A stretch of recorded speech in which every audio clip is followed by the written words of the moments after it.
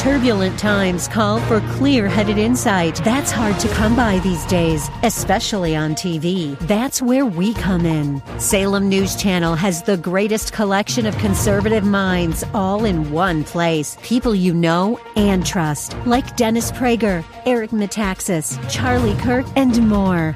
Unfiltered, unapologetic truth. Find what you're searching for at snc.tv and on Local Now, Channel 525.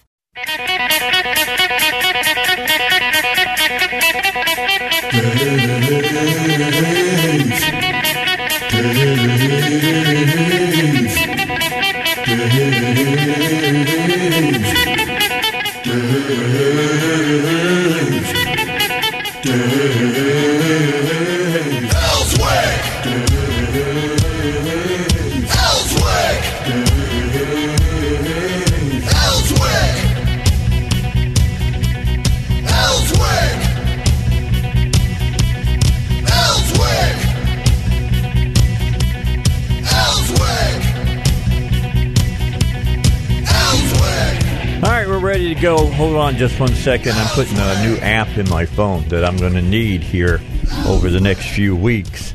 And if you don't have this, I'll ask Elizabeth to post this so you can get it for your cell phone. It is called Lobby Up, and that will let you set some parameters and things of that nature, and will let you know whenever a new bill is, dropped, so that you can keep up to date with what's going on in the session with me. It's very cool. Have you seen it? Yeah. No. We're here in Arkansas. Very cool. Yeah. What's it called? It's called Lobby Up. Oh, yeah. Absolutely. Yeah, I have heard of Lobby Up. And they didn't have it for Androids. And this year they do now. New year. I'm just telling you, it makes life a whole lot easier. I got just an app. I just touched the app. I put in my password. I put in a couple other things, and boom. For instance, I got ARSB 4 to create the Arkansas Legislative Task Force on Veterans Affairs.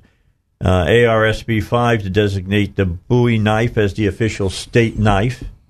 Why not? Yeah. ARSB 6 to designate the shotgun as the official state firearm. There you go. So we got the knives and the guns covered as far as...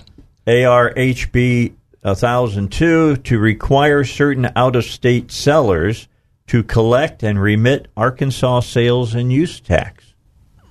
Have to read that. House Joint Resolution 1001, an amendment to the Arkansas Constitution requiring the General Assembly to establish by law, I'm going to bring it up, by law a revised election process. You could lose yourself in this app for a while, couldn't you? My wife is going to hate it. I know already.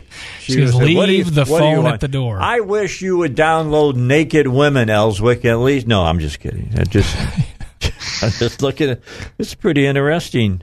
Here's ARHJR 1002. This is one we knew was going to be coming, JR. An amendment to the Arkansas Constitution to abolish the fiscal session of the General Assembly and to provide that the General Assembly meet every 2 years.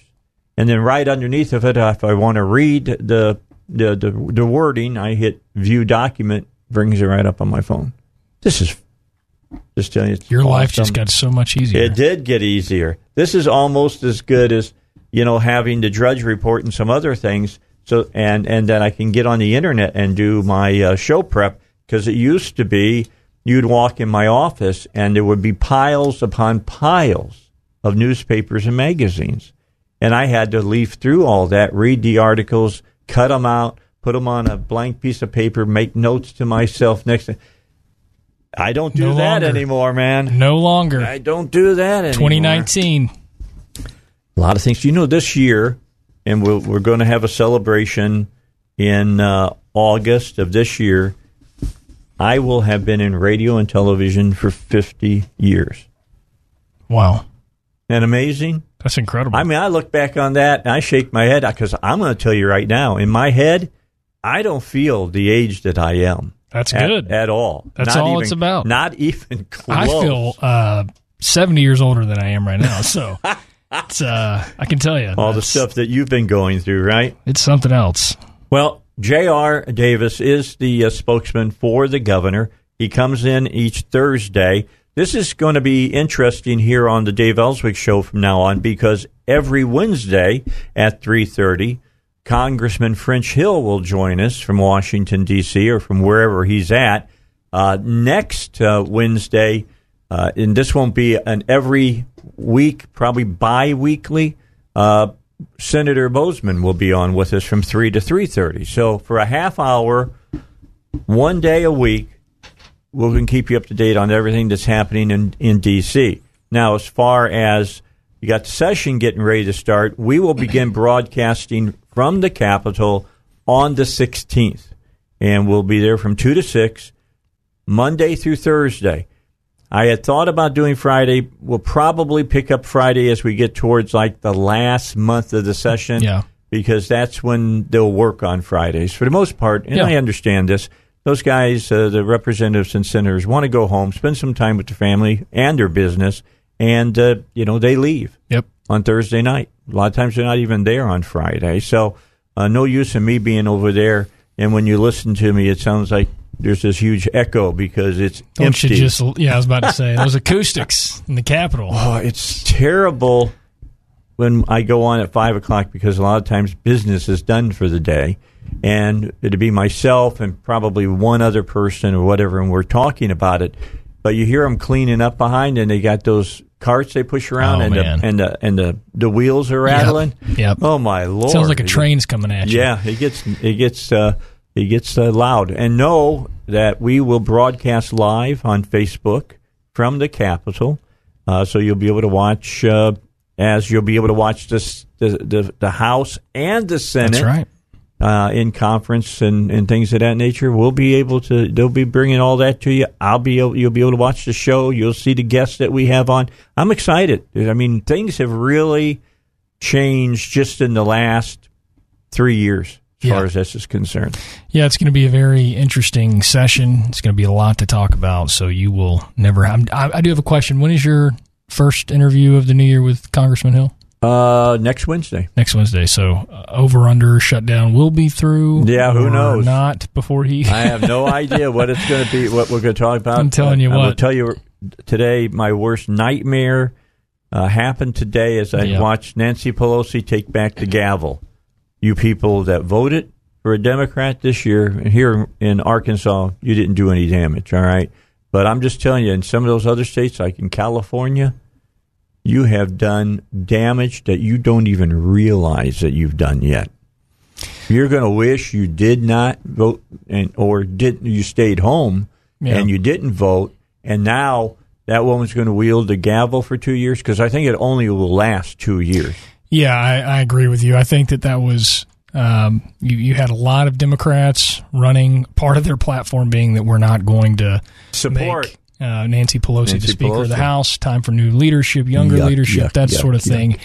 But I will tell you this, I think that the Democrats, and I think they're already seeing this, what former Speaker Ryan and Republicans have found over the last few years, and that is they have, too, a fractured base and party in the House, and you're going to see a lot of those, especially as you get closer to 2020, you're going to see a lot of those left-leaning, not left-leaning, the far, far left, they're going to get up there and really start challenging Speaker Pelosi and the agenda of the Democrats. It's going to be fun to watch. She's already talking about not the New Deal, the Green Deal. Yeah. Folks, we've got to fight like we've never fought before about that kind of stuff.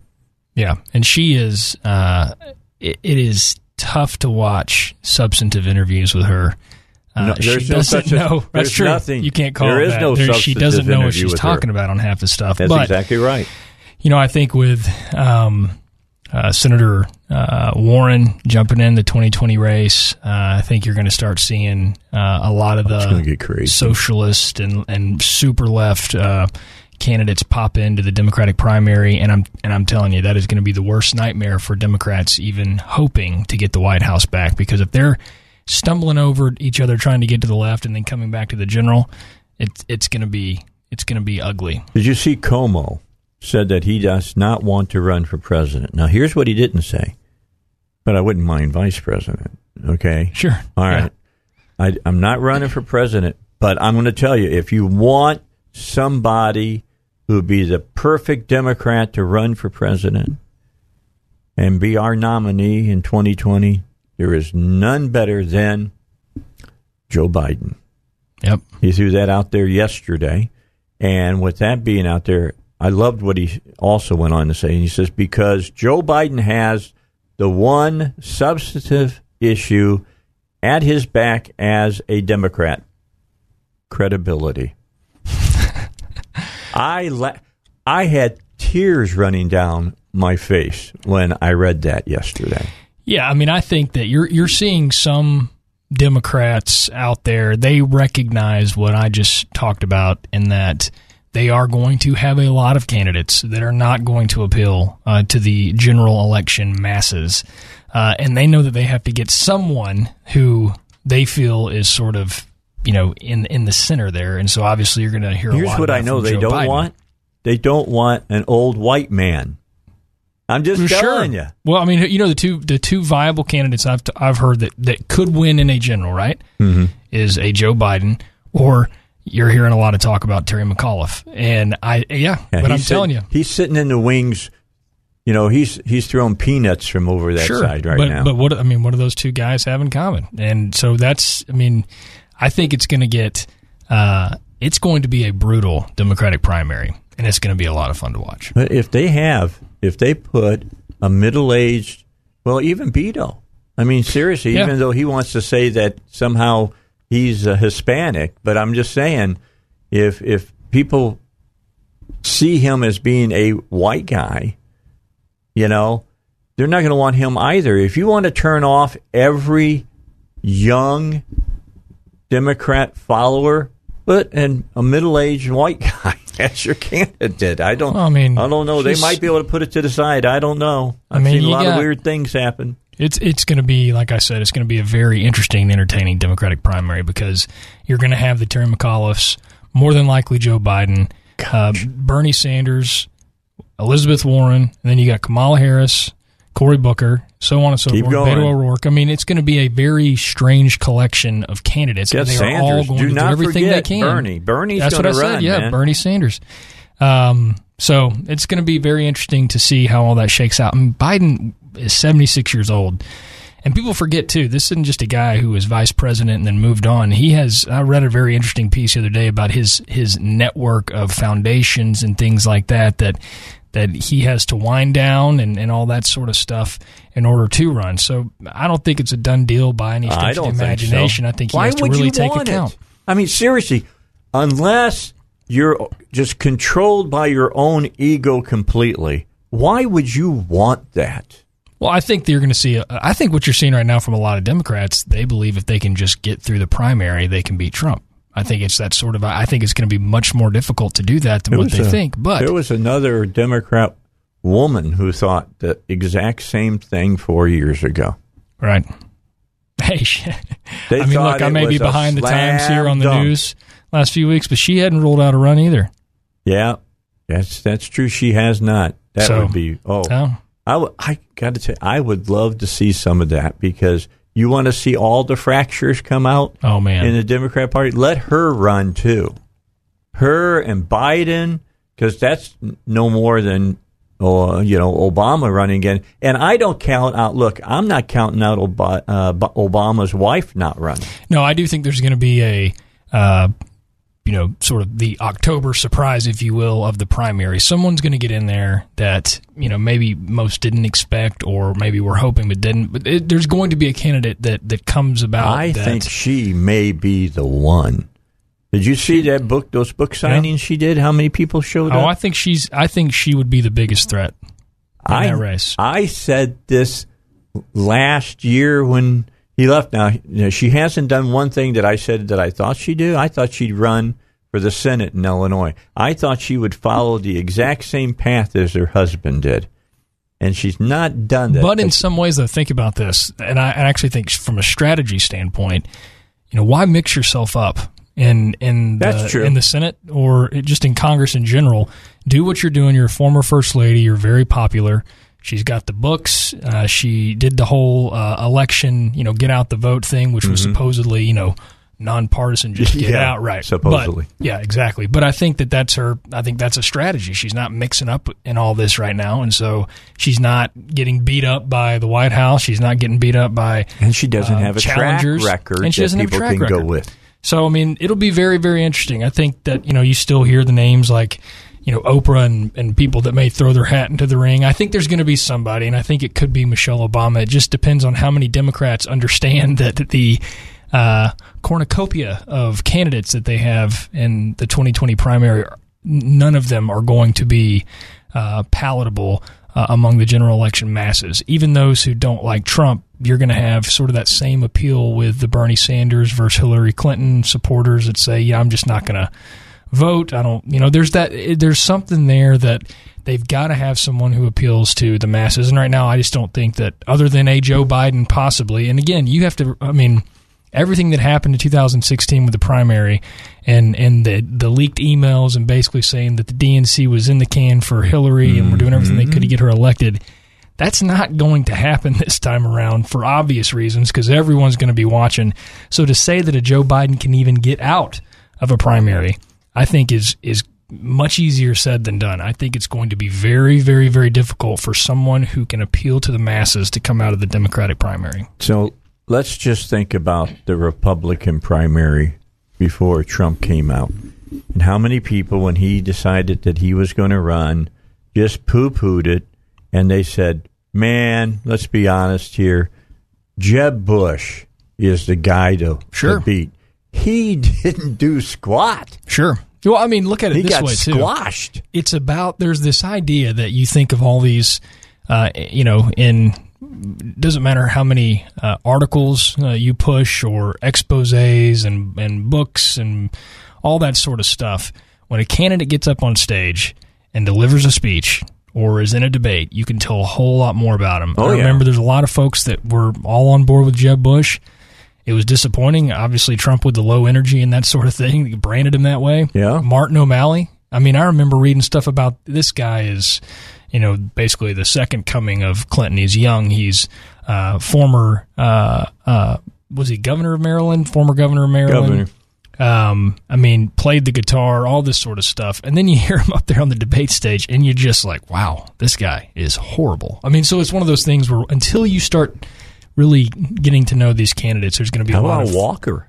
There's another perfect example. Oh, yeah. Everything seemed to be going his way until he got into the debate, and he just looked lost. Chris Christie. Christie's a good personality, a great debater, but you talk about a guy whose star was at its peak when the race for president got underway, and then he just floundered. But you think he was already in trouble when he hugged Obama. Sure.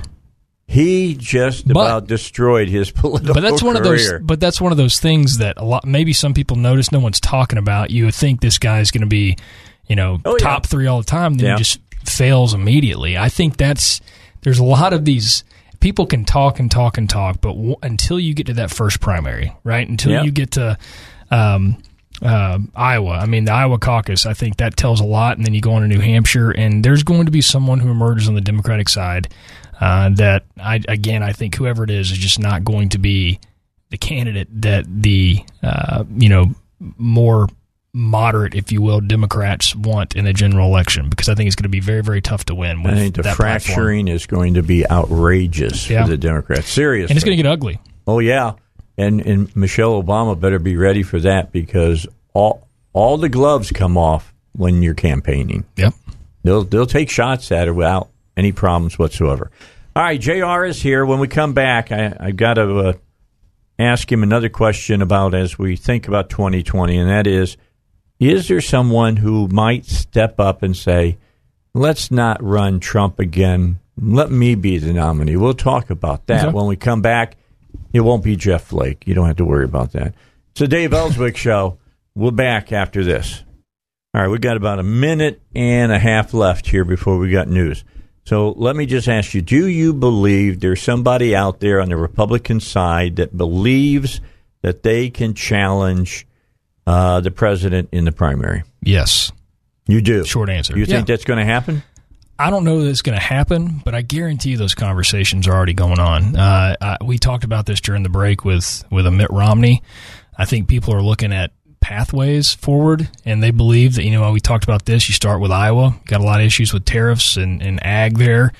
Just look at the governor's race between Kim Reynolds and the Democrat there. She barely squeezed that one out. New Hampshire's next, South Carolina. It just depends if there's a path forward, but there are certainly Republicans that have not forgotten 2016 in their minds. And I think that's certainly a possibility. Now, will it happen? I don't know. There's certainly the difference between talking about it and doing it. But sure, I think there are those out there that think they can do it. Now, Kasich has said that he might. But I just think that his life issues killed him. Yeah, he's killed his Republican chances. I mean, he really has. He is. He's essentially a Democrat at this point. Yeah, and I think that a lot of Republicans, those who are absolutely loyal to President Trump and those who aren't, wouldn't mess with Kasich. They just don't like the guy. But I think someone like Romney, probably the same as far as polarizing to some Republicans, but he would have a better shot than Kasich. I just think that he's kind of that guy who took his ball and went home. That's kind of what John Kasich is. All right, we'll be back in a moment. We got to get your news. Let's do that. J.R. Davis, this governor spokesman, my guest, talking about the session. 92nd coming up. All right. In the studio is J.R. Davis. He is the governor's spokesman. The session begins about a week from now. To get underway, I believe, the 15th, which would be 2 weeks from yesterday. Is that correct? Yes. Okay. So what we're looking at, because 14 days would, okay. I'll be starting on Wednesday or Thursday. Yes. I got to get things set up because we want to carry the governor's state of the state address here on the air for everybody to hear, and then and I think that's also the day the new senators and stuff are going to be all sworn in. Yep. And then they get sworn in, then they all move to the House chamber. Isn't that the way that works? I believe so. The governor will be officially sworn in on the 15th in the House chamber. At what time? For a second term. I'm not sure the time right now, but we're getting all that state senator elect. I got to keep throwing that elect in. Right. Kim Hammer was on yesterday, and he said, I believe that the state senators were all being sworn in at noon in the Senate chambers. Yep. And that sounds right. He hadn't decided yet who he wanted to do the swearing in for him personally. But I'll probably go over to watch him get sworn in. I've known Kim since he's a state representative, and being there now moves over to the Senate. I told him I could tell that he was becoming a state senator because his hair is grayer. You got to be old to be a senator. It may be even grayer before this whole session. Before he leaves, yeah, absolutely. Yeah. And so anyway... by the way, I do want to make one point from the last segment we did. Okay. Mitt Romney has said he doesn't plan to run in 2020. So I'm not... He doesn't. Right. Says he's not going to run. See, you got to read between the lines. Yeah. He didn't take it off the table. He said he's not running in 2020, but we'll see if we'll see what happens. All right. So that brings up other question. Bernie says he's going to run, but he's talking to the people that put the money up behind him the last time, and some people aren't returning his call. Yeah. And that But again, it goes back to money's the milk of politics, man. Exactly. So it just depends on, he may be going back to sort of that mindset when he ran in 2016 where there wasn't a lot of backing and it sort of snowballed. I don't know that it's going to be there this time in around. A bottle twice, sure. Right? So we'll see what happens. But Romney, he did say something that was interesting, though, that he's going to hold off his endorsement to see if there's anyone else who's going to run in 2020. So I do, to go back to what you asked, though, I do think someone at the end of the day will seriously consider a challenge to Trump in the primary. I just don't, obviously I would think it would be someone like a Mitt Romney, but it may be somebody completely different. We will see, but it's going to be nonetheless a very entertaining election season. I agree. You mentioned it too that I think you saw somewhere maybe that the first debate is in somewhere June, in June of this year, which is just crazy. I believe that was. But I guess that makes sense. It's probably, I guess you had a lot of Republicans hop into the race in the summer of 2015. So we shall see. We shall see. And it would give me a lot to talk about. It would, yeah. Because anybody who's listened to this show for any length of time knows that it's this kind of stuff that I live for. I really do.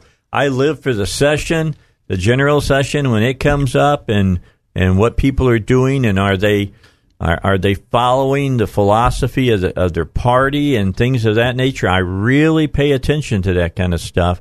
Are you sticking with the with your platform of your party and all the rest? Because if you start deviating from that, then I probably get a little bit more boisterous. Yeah, over at the Capitol at that point. Yeah, we start calling people in and on the air to talk about and defend things that they might be doing, or congratulating people for what they're trying to do. I'm going to have Mark Johnson on today, Senator-elect as well. I'm already going to pat him on the back because he's got a piece of legislation sitting there. I would hope that it gets passed into law. We'll tell you what that is in the 4 o'clock hour, but stay with us. Now's the time you don't want to miss the Dave Elswick Show. Seriously. People are calling me and people are talking to me, and what do you think about this? I love people want to come on and talk about stuff. So let's talk about the session. I got a couple of questions for you because that's going to get underway the 16th. The heavy lifting that has to be done is the budget. That's going to be the first thing probably on everybody's mind. And on top of that, and I don't believe that's going to be all that difficult. What's going to be difficult is, and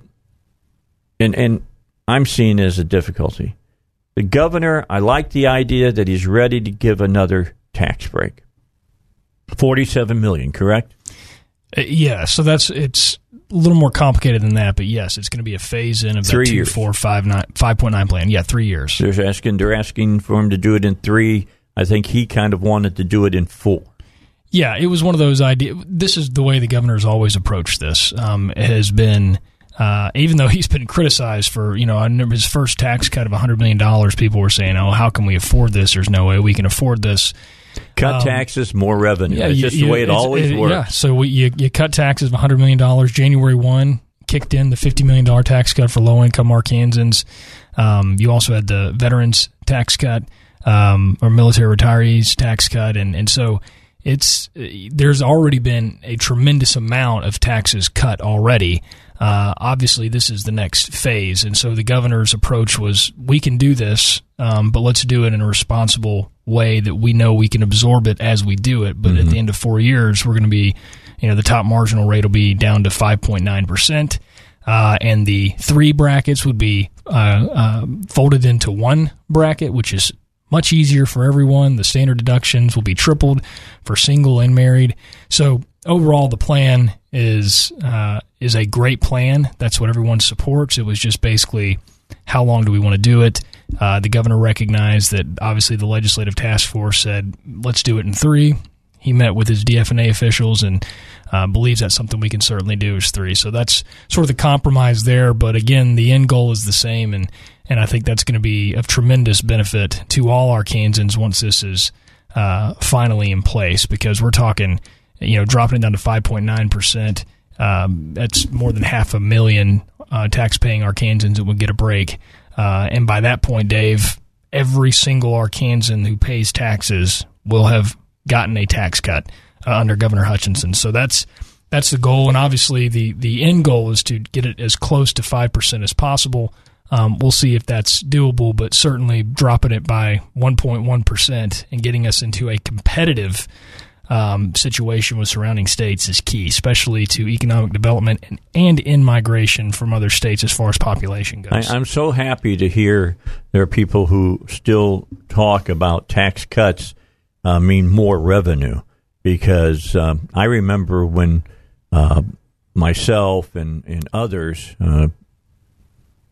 try to get rid of the food tax. And I wasn't one of the main people behind it. I was one of those that got on to push it on radio. And I did a little few other things behind. But Carl Kimball and Jacobs and some of the other people who really put in the sweat and tears on that, I'll never forget at that time, and I hate bringing it up, but it was a Republican governor that fought against it and said, if you cut the food tax, how are you going to replace all that money? And the key was, and we kept saying it, you cut the food tax, you'll collect more revenue for the state government. And we were proven right. It's never gone down since that. You go back to 2015 into 2016 when the governor got his $100 million tax cut, income tax cut passed.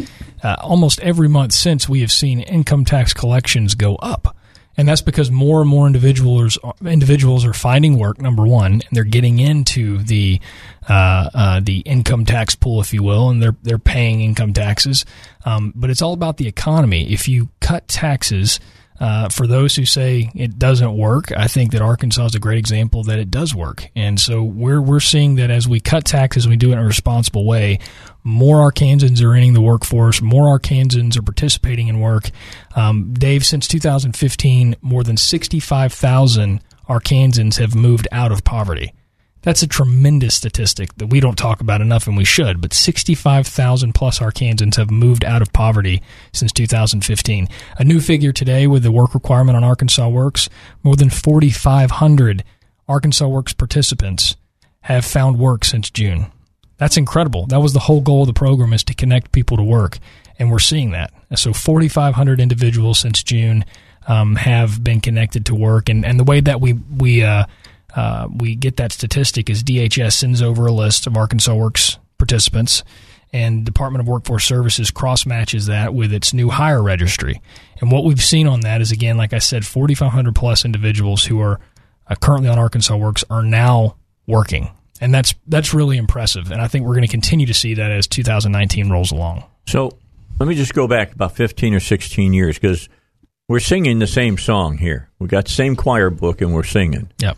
And but that wasn't the case. Even for the Republicans back 16 years ago, it was that if you take money away from the government, no money it's a zero-sum affair. No more money is coming into the government or something. And that's what this governor felt. And I remember, a lot of people might not remember. Do you remember driving down 630 and seeing the skull and crossbones on the side of Arkansas Children's Hospital, saying that we were going to end up shutting down them? Schools were going to close. We're going to be third world nations. And ever since, we brought in more money every year. Because here's the key. You give people more money to keep, what happens? Do they stick it in their mattress and just have a lumpy mattress? Heck no. They spend that money on other things. Right. You get the money back. Yeah, it's all about driving the economy forward, and the goal is not obviously to create more revenue streams. That's not what we're doing, and the goal is not necessarily to bring more money in. It's to give people their money back. But like you just said, as a result of that, people have more money to spend. They're going to spend it, and I think that's they might save some of it, but they're not going to spend and not save all of it. Yeah. Yeah, and they'll save Maybe they go to the movies once a week. Sure, yeah, they're going to spend more of it, and you're right, they're going to save some of it, but when they save some of that stuff, it's for other projects. It's either home remodel projects or whatever it might be that they're saving for, and they're going to spend that money. So, the goal is, again, to get us to a competitive advantage, or at least just competitive with our surrounding states, to bring in new industry, to bring in new companies, to bring more people into the state. We topped 3 million for the first time in Arkansas's history, and the reason people are coming to the state is because there's opportunity. 22nd most rapid growing state in the union. Yeah. Did you know that? Yes. U-Haul says it. Yeah. They count how many people are moving here, man. Yeah, but we're talking about in-migration, and it's not just, look, everyone who's a native Arkansan and pays attention to what people say out there, Arkansas gets a lot of flack, but the most incredible thing is when people come to Arkansas for the first time, that they're blown away with the quality of life this state has to offer. We have everything. I mean, we have an incredible parks and tourism industry, number 2 in the state, beautiful scenery, but you also have everything else that you come here for. You've got great schools. You've got low cost of living. You've got the restaurants and the shopping and that sort of thing. And you look at Northwest Arkansas, for example, I think they're growing somewhere between 27 and 30 people a day up there, and it's about opportunity. People are going to come where the jobs are. They're going to come where the quality of life is. And you've got people in California that are moving here to Arkansas because they can purchase a house with a whole lot more space than what they were getting out on the West Coast, and maybe 2 or 3 of them. So let me fire a flare up as you're just talking about how fast Northwest Arkansas is growing. Let me fire a flare up and say, new Mayor Scott, you got it cut out for you, because the former mayor sure left you in a lot of shambles.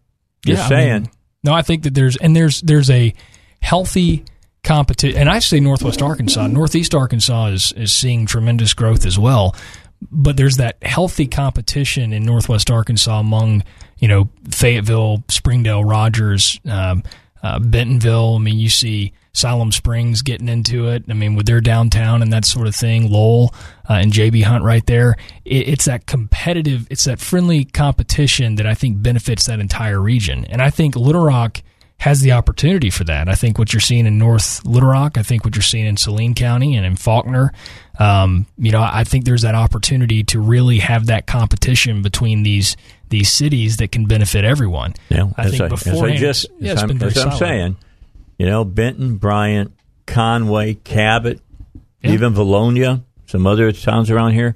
But when you say Little Rock, sure, I'm seeing a lot of stagnation. No, I agree. I mean, if you ask, the Mayor-elect Scott about this on his stump speeches throughout the mayoral election, he talked about that. I think the total, the net population increase in Little Rock in the last 10 years is 89 people. And so, I mean, I don't know what statistics going on, but I think that I think for the most part, he understands that that's something that faces Little Rock, and there has to be a lot that changes. You should have people wanting to come to Little Rock, to Central Arkansas, because there should be those opportunities. But obviously, when crime and public education are issues within the capital city, you've got to get those things fixed before people see this as a place that they want to come and raise a family and start a career and all that sort of stuff. I think Little Rock is a great city. I love living in Central Arkansas, but certainly when you look around the rest of the state, there are certainly some things that need to be worked on, so people can, because you got to shed the reputation that Little Rock has, and it takes a while. Taken a long time, and they obviously are still far from shedding that reputation. We'll see what the new mayor can do and go from there. But yeah, it's certainly a lot of work to do. All right, we got to get a break in. Final break for this hour. My guest, J.R. Davis, governor spokesperson. He'll be back to finish up this hour. Next week, we'll talk more about the session that's coming up. We'll get into some specifics on that here on the Dave Elswick Show. So if you don't think that the cartels are not as strong as they have been in Mexico, Mexican mayor gets sworn in, leaving his swearing in, and is murdered by the cartels. I mean, I just mentioned, when the Minutemen were big down on the border, and I was down there doing my show, the signs that were on the border down by what's the city right across the border down there off of Arizona. Anyway, they had big billboards: "Policia, join us or die," and the police chief was gone. And he showed up 3 days later, but it was just his head on a pike out in front of the police station. I think we're so desensitized from TV and media and that sort of thing. When something like this happens, I mean, you have to take note of it. You watch Narcos, okay? Sure. And that's television, and you go, wow, I can't believe all that happened. Right. Well, it's still happening. Exactly. That's what I mean. The exact same thing is going on. From Narcos to, Queen of the South that used to be in the USA. I mean, there's all these sort of the They've romanticizing made them into heroes. Right. You sort of this romanticizing the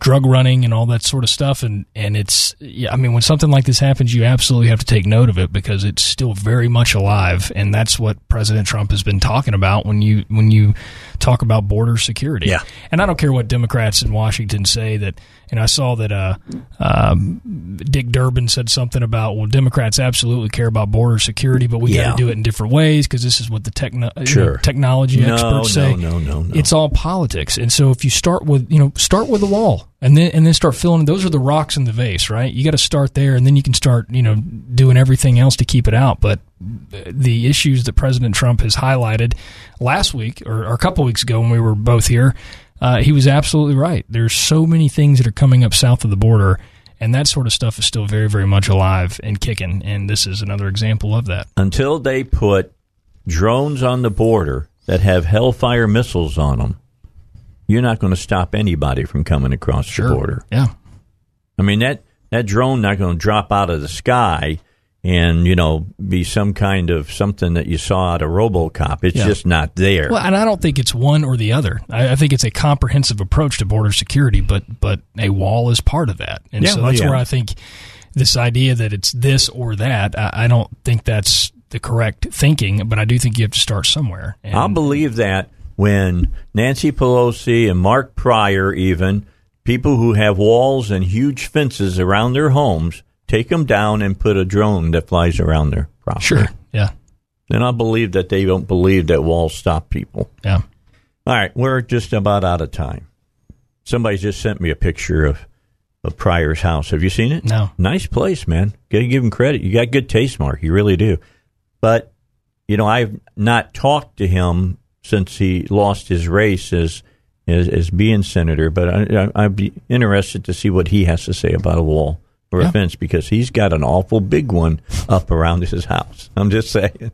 He don't want just somebody walking off the street up to his door, knocking on. And by the way, he does have a door on the house. It's not just wide open so anybody can just walk in. There you go. I heard a stupid lefty tell me the other day, and I'd say it's stupid because when I say this, you're going to say, that's not being overly dramatic, Dave. They said that they weren't worried about, they take the door off their house because they don't mind people walking in. And I said, what? Wow. Yeah, I said, but you haven't yet, have you? No. Take a picture and text me when you do. Yeah, absolutely. We're out of time. All right. We'll get on to the session next time you're on here on the Dave Elswick Show. Coach JR is on every Thursday here at 2 o'clock until 3, and we repeat this hour in the 5 o'clock hour during drive time so you can hear all that we talked about if you happen to be working right now and you got to get away from it. There you go. Appreciate you, brother. Thanks, Dave. Thanks so much for coming in, and I'll be seeing more of you. I know you see me once a week. That's enough. Yeah, but you're going to be seeing a lot more of me here. It's going to be a much easier commute. Yeah, it will be. Walk up a flight of steps. Happy New Year's. Happy New Year's to you as well. We'll take a break, come back. Elizabeth is going to be with us. You've been wondering where she's at. Well, she'll be with me in the next hour.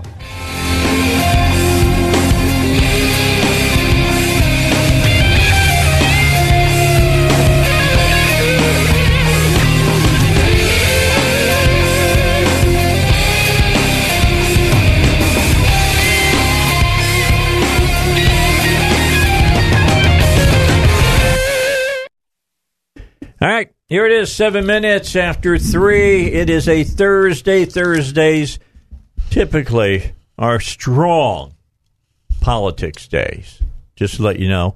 If you missed the last hour, I highly recommend you tune in at 5 o'clock, get the repeat, because JR was back in the studio again, the governor's spokesman. We were going to talk about the session, and we got kind of started running after rabbits and things that I tend to do here on the show. We spent a lot of time talking national politics that I really believe that you need to listen to. And we started thinking about it because Nancy Pelosi got the gavel back today as Speaker of the House. Nothing says like new ideas for the Democrat Party than giving Nancy Pelosi the gavel again. Absolutely. In the House. All right. I mean, that's all new ideas, just sitting there, tons of them ready to go with the Democrat Party. But anyway, we started talking about that, and we just talked about if you think the Republican Party has fractures, you ain't seen nothing yet. I'm just saying, when the people who want to run for the nomination of the Democrat Party really get into it, and I made a prediction last hour. You're going to have to listen. I said there's one person who hasn't said they're going to run, but I expect them to get into the fray, and they will change the entire race when they enter into it. Come on, Elizabeth, think a little bit. Oh, come on now. I still got vacation brain. Yeah, I know. Who's sitting out there right now and can say whatever they want to? Don't tell me Mitt Romney's going to declare as a Democrat. Yeah, and he's going to redo the book Black Like Me.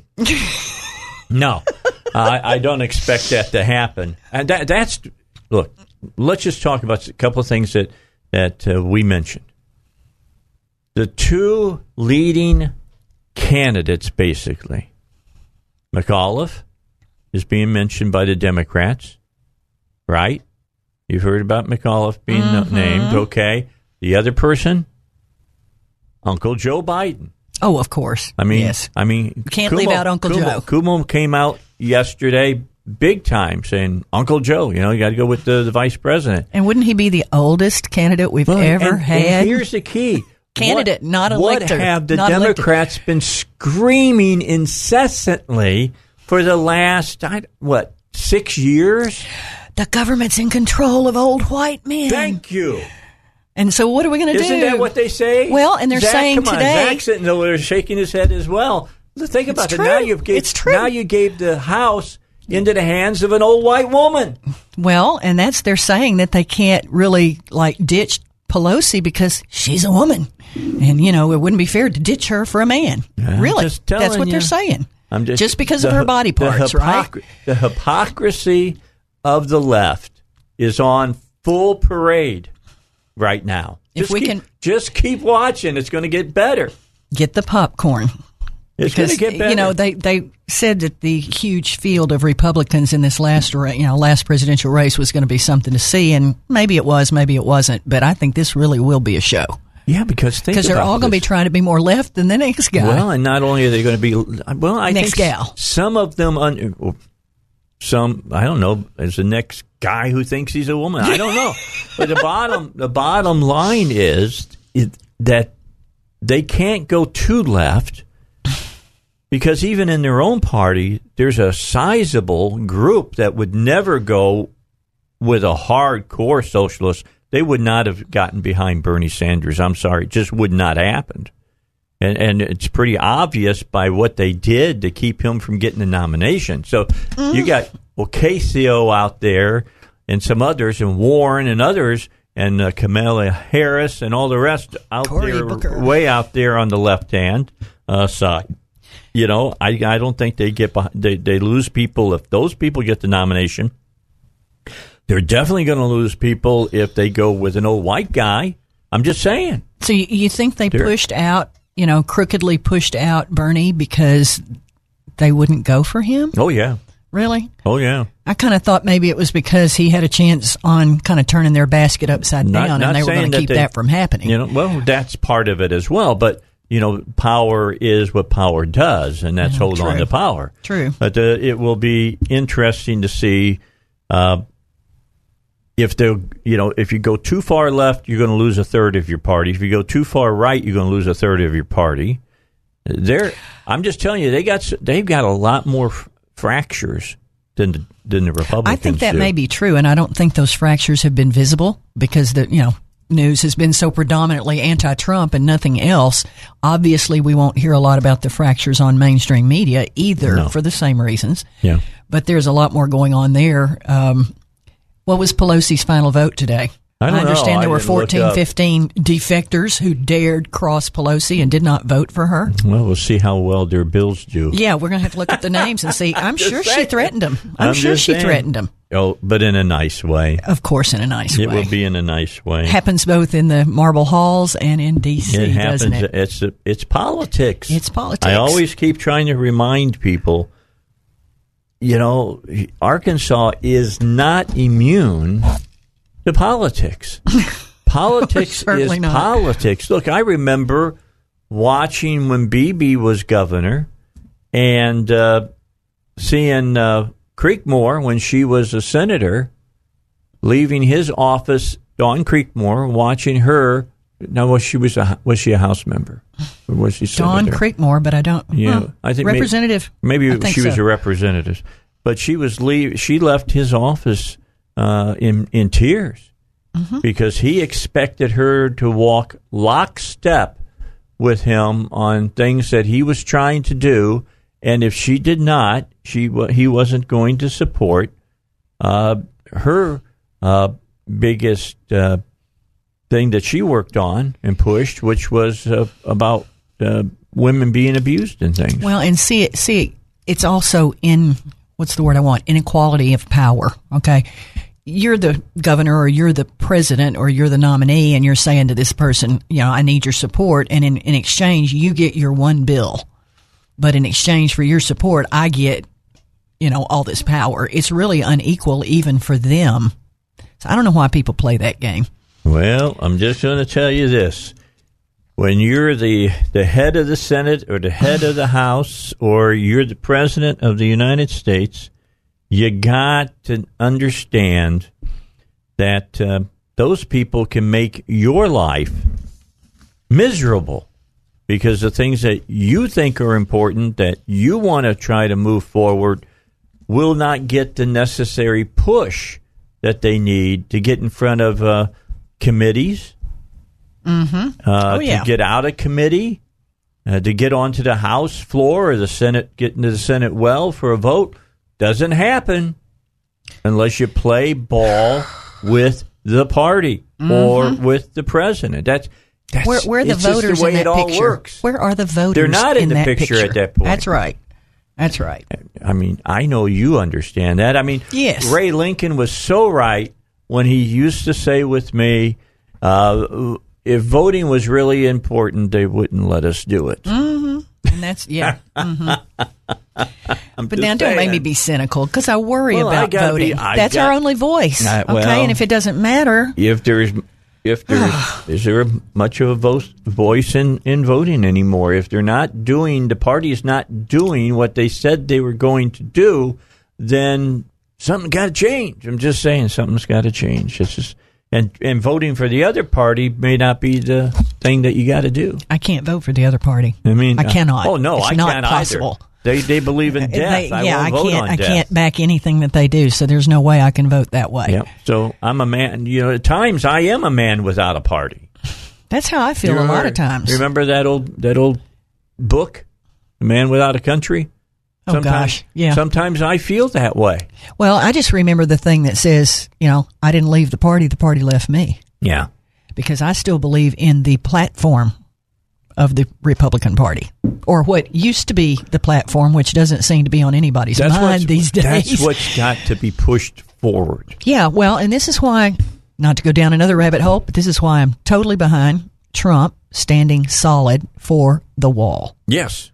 I believe in security. If he wants to make sure that somebody who might challenge him in primary doesn't have a rat's chance, he's got to stay where he's at about the wall. If he caves, it's all over. He's done in 4 years. I really believe that. I do too. Well, I wouldn't say 4 years, two more. Yeah, it's only 2 more years. Yeah. But if he stands, I think he has a really good chance. Although I'm not 100% sure in 2020. Not 100% sure. I still believe that the Democrats will steal that election no matter what. Yeah. I mean, I don't think that's going to happen. I just think I want to see the Democrats, because I've got bad feelings that this for our country right now, but I still have a lot of hope in my heart that if it's a hardcore socialist running on the Democrat side, that even the little minds full of mush out there that are in college will be smart enough to vote against things that you should be able to know do not exist, like the word free, free education, free college, free health care, free that, do not exist. You got to believe there's still enough, right-thinking, logically thinking people that they can figure this one out. There is not. Now, this might break some of your heart, all right? Some of the people who are listening, this might break your heart, okay? But I'm just going to tell you one major truth. This was taught to me by my father when I was much younger, and he said, son, there's no such thing as a money tree. Somebody else's money. I don't walk back in the backyard when you need a new pair of cleats and pull a couple of 20s off the money tree. That's not. Boy, don't we all wish? That's not the way it works. And from the time I was young, I learned that, and I'm teaching it to my kids now. And even I don't consider them kids because they're getting into their late 20s. At that point, you've moved beyond being a kid into a young adult. I'm teaching the young adults there is no such thing as a money tree. I wish there were. All right, quick break. Come back with more here on Dave Elswick Show. Elizabeth is back in the studio. It's good to have her here. We got a lot more to talk about. Phone number, we're open, 823-0965. Open for business on the Dave Elswick Show here at 101.1 FM, The Answer. And cue stage left. I'm back with you out here on stage. The Farrell spot is on me. There's no Facebook Live, Dave. Yeah, sorry. Not yet. Hopefully, they can't see you today. Hopefully, we'll be back on Facebook next week. Because we still got equipment to be installed. Yeah, there's still equipment. Was that what the lady up front brought back to us, that box? Was that the new that's booth? In Russ's office. Was that just walk down there and look if that came from Mevo.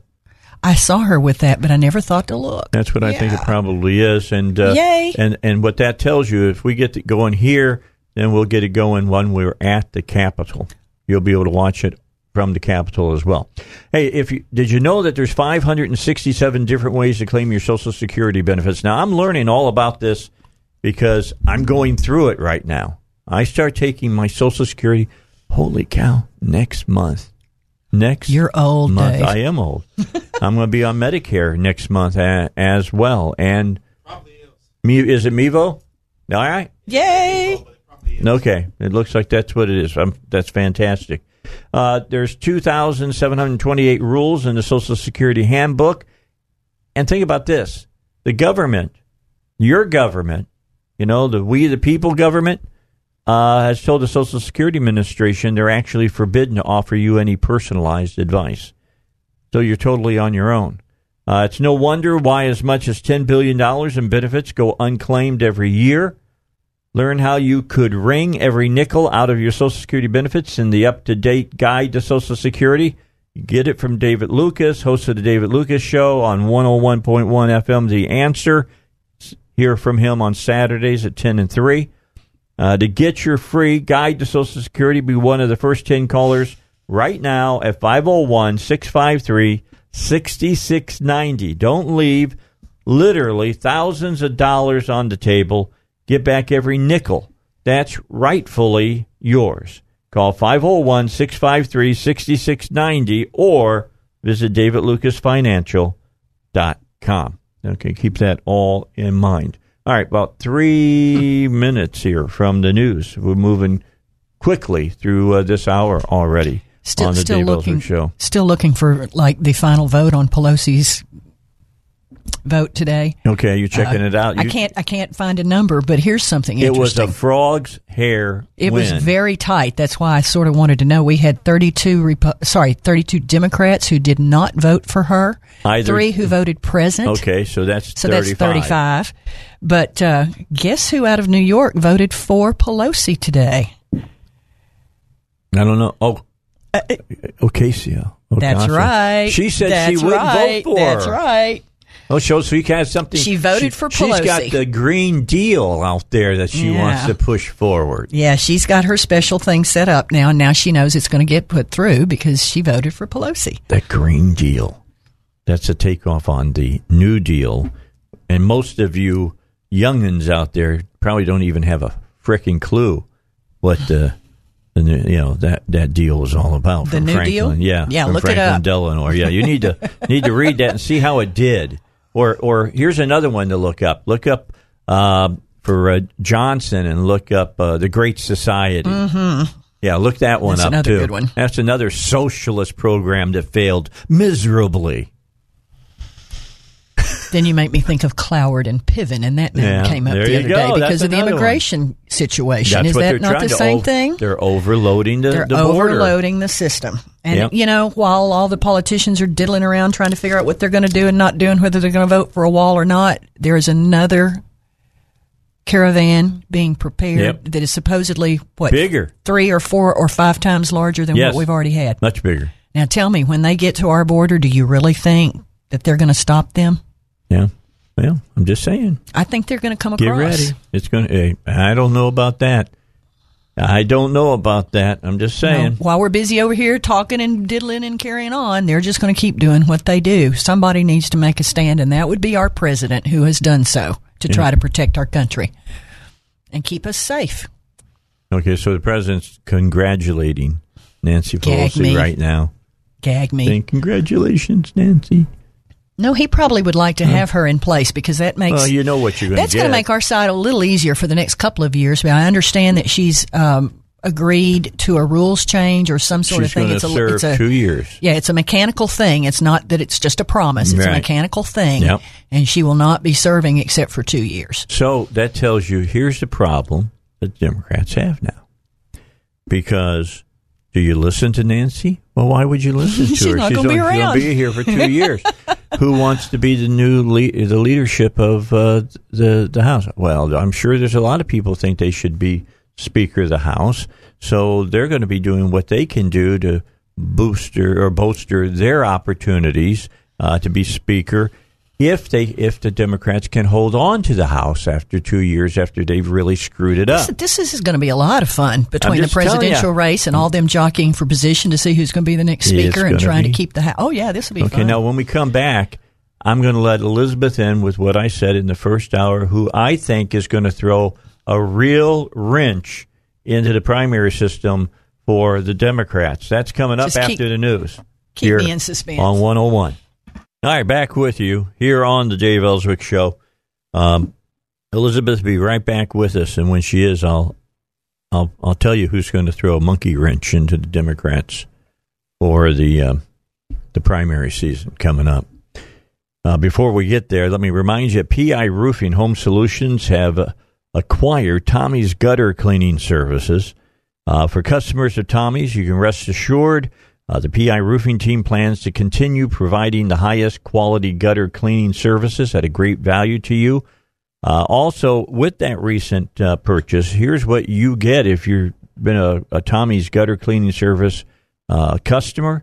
Now you can expect to get a whole lot more because along with bringing you high-quality gutter cleaning, the folks at PI Roofing also, of course, offer that great comprehensive roofing and home repair expertise that they're known for as well. So you're getting the best of all the worlds here on PI Roofing. To learn more about all of this, all you got to do is go to the website. The website is piroofing.com.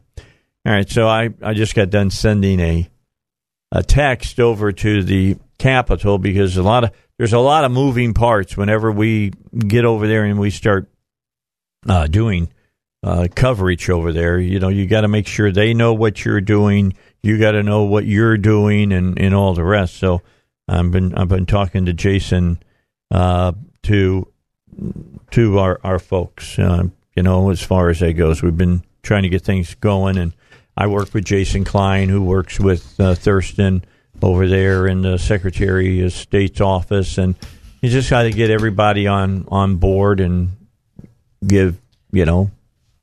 sign things.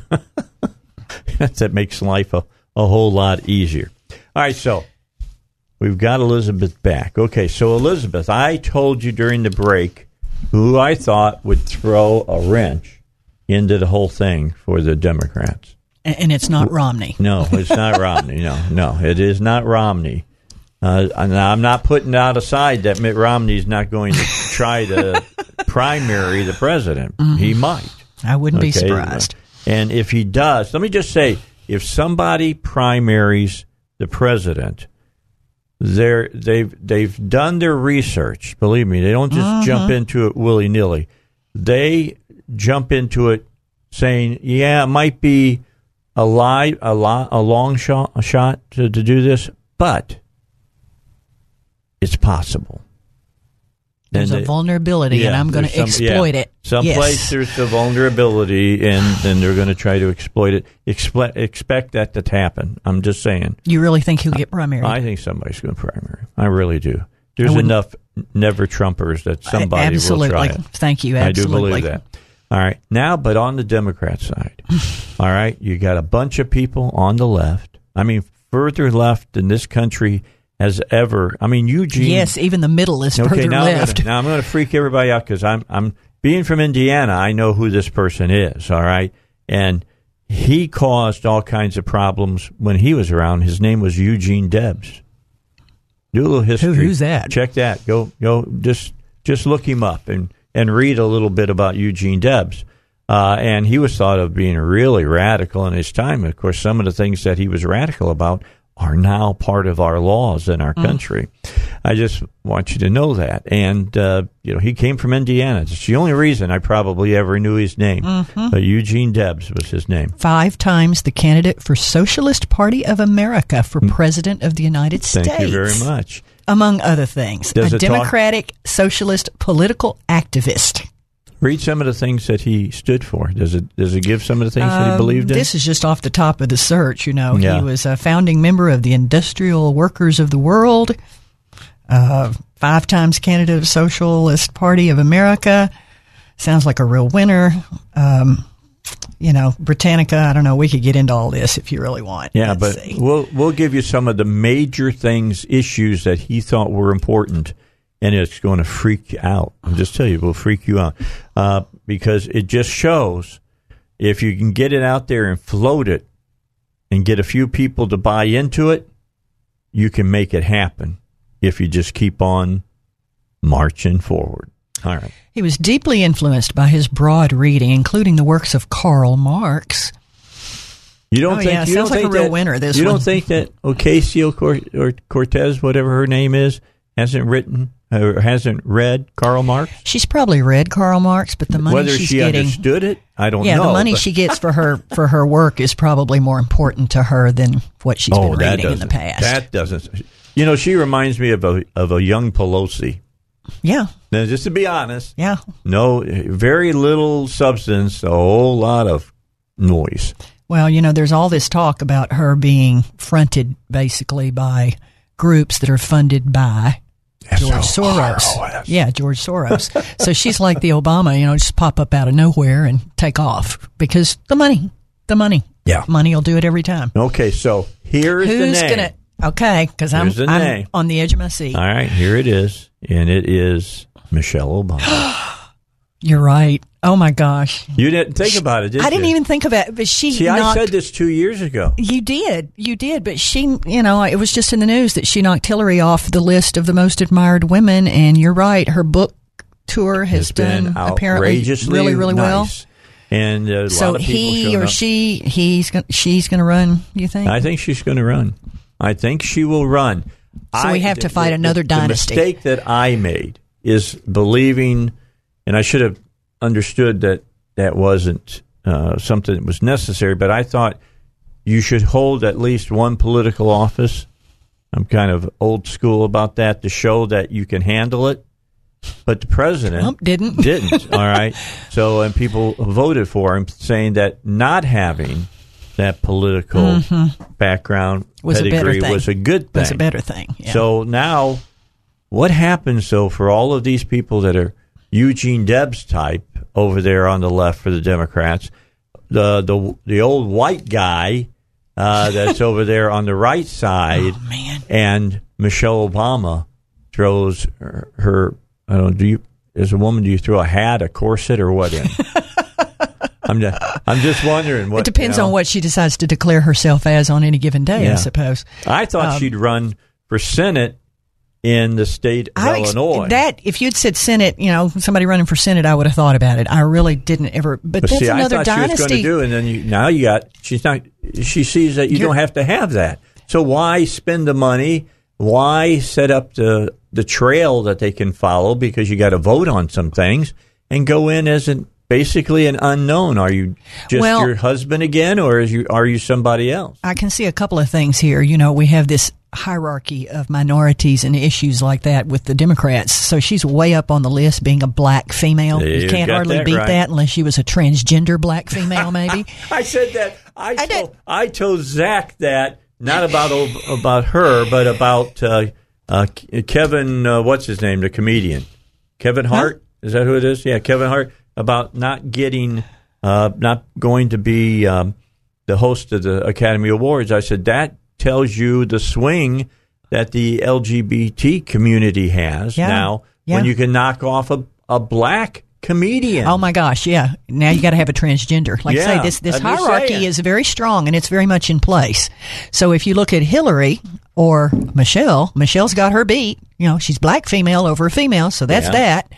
But she's the wife of a president. All she has to do is say what Hillary said. I know what I know because my husband was president. That's right. All that stuff. I understand how to work with him. Oh my God, that is so frightening to me, Dave. God, that's scary. I'm good at throwing things out. You're good at freaking me out. That's what you're good at. I don't know. I don't want to think about that. I really don't. But you're right. I'd be surprised if she does. I'd be surprised if she does. And I think it would almost be like when Trump started really showing up, what I call showing up on the scene. He pretty much, everybody else just fell to the wayside. If she jumps in, it may be that she jumps to the top real easily. Now the question in my mind will be, will she announce early, knowing she's going to be in there with all those people, and then she can knock them off? Or will she wait to the end when the stronger candidates are there and then get in on it? There's something to be said for getting in and being the small fish at one time. Now, see, I would wait. And start waiting, Well, I mean, she's got a lot of gravitas, let's face it, one way or the other, whether you like it or not. She does. The media loves her. She shows up, it's going to take a lot of air out of the room immediately. Yeah. I mean, just with her if she declared. I'm just saying. Listen to Uncle Dave. So, it might be really interesting if it's Michelle versus Joe. Oh my! Good grief! That be? Well, it will have to be. It may be. He's good. Well, if he wants to do it, here's the key for Joe Biden. Joe Biden's making an obscene amount of money on all the boards and things. If I were him, I wouldn't do it. Now, if he runs, he's got to get off of all those boards. Well, yeah. So all that money dries up. Do you want to take that chance, get beat in the primary, and then you just become the guy that's run 3 times for president and never got the nomination? Somehow, I don't think that would be the end of his political career. And, assuming he wanted to stay in politics. He'd be looking for another guy in a wheelchair to say, "Stand up, come on, stand up and take a." Well, and speaking of rabbit holes, did you see the other one who disappeared after the last whatever? Harry Reid sort of fell off the face of the earth. Didn't hear anything about him. Did you know he had pancreatic cancer? I just heard that yesterday. I just saw that yesterday myself. Just heard that yesterday. So now he's going to go out in a blaze of glory, I guess, and say everything that he felt that he couldn't say when he was in the Senate. Unbelievable. Yep. He's still suffering apparently from and this is a bad thing, suffering from the effects of the accident with the rubber bands and the, exercise equipment and all that. It messed him up pretty good. But it was apparently a result of some of those doctor visits and so forth and so on. They ended up doing a scan and found tumor on the pancreas. Wow. All right. I don't wish that on anybody. No. I don't care if he's my worst enemy, and he's pretty close to it. But what I read, and you probably saw it, he was quoted as saying, fact is, once you find something on your pancreas, it's over. So it's over. Yeah. I mean, he was very blunt about it, according to the article. All right, let's get a break in. We get our final break for this hour. I got a message from Robert Steinbach. He might stop by. But Mark Johnson's going to be by. He has put a bill into play that I find very interesting that we're going to talk to him about. If you want to go out and play illegal things and you get caught and you're a state senator or state rep or a constitutional officer or things of that nature, you'll lose your pension. We'll talk about it. We'll talk about it here on the Dave Elswick Show. All right, so we are back. We've got just about 7 minutes here before we get news. Robert Steinbach is going to make his way here, as well as Mark Johnson, who is State Senator Mark Johnson, elect. Brand new senator. Got to say elect. That's they haven't been sworn in not yet? No, they're not sworn in until the 15th, I believe, really? at noon. Oh, okay. So I need to make my way over to the sit up there in the area over the well of the Senate when they. You're going to watch them get sworn at? Yeah, swear. Get them sworn in. I guess it's the Chief Justice that will do that, and then they'll each can have somebody do the swearing in. Because I mentioned to Kim Hammer he should get Rhonda to do him. Oh, you can have somebody you want? Yeah. Oh, and I mentioned Rhonda, but nobody's going to swear in on a Quran or anything, are they? Not that I know. Now I have not. By the way, that brings up something for me that I thought about talking about. I hadn't had the chance. Did you understand? Now I don't know if this is. Take this. I'm going to say this out loud with a grain of salt because I saw something about this. I don't know if it was just, BS or whether there was truth to it. So I'm just kind of throwing it up right now, out here in front of Elizabeth. Did you see anything talking about the three different Muslim elected officials in, I think, the House that would not swear to protect the Constitution of the United States? Yes. Is that a true story? I am under the impression that there are at least two that are going to be sworn in under a Quran. Well, okay. With a Quran, not a Bible. Well, I understand that. Okay, I can understand they might put that on their holy book, but my thing is, are they not going to say that that's my understanding. Is it Sharia law is more important to them than the Constitution of the United States? Because if that's the case, they shouldn't be able to serve. They should not be there, in my opinion. I have to agree. I can tell you this much. They should not be there. If it was a Christian, there would be all kinds of hell being raised about that. And there has been in the past when there have been non-Muslim people who didn't want to use a Bible to swear in, but I'm under the impression that oath is, what it is, and you either say it or you don't. I don't think you get to customize it for yourself. Do you get to a certain part and just go, I don't think so. You act like you're saying something, but you're not saying something? Well, of course, then we get back into all this, whether it really matters or not, and, if you can...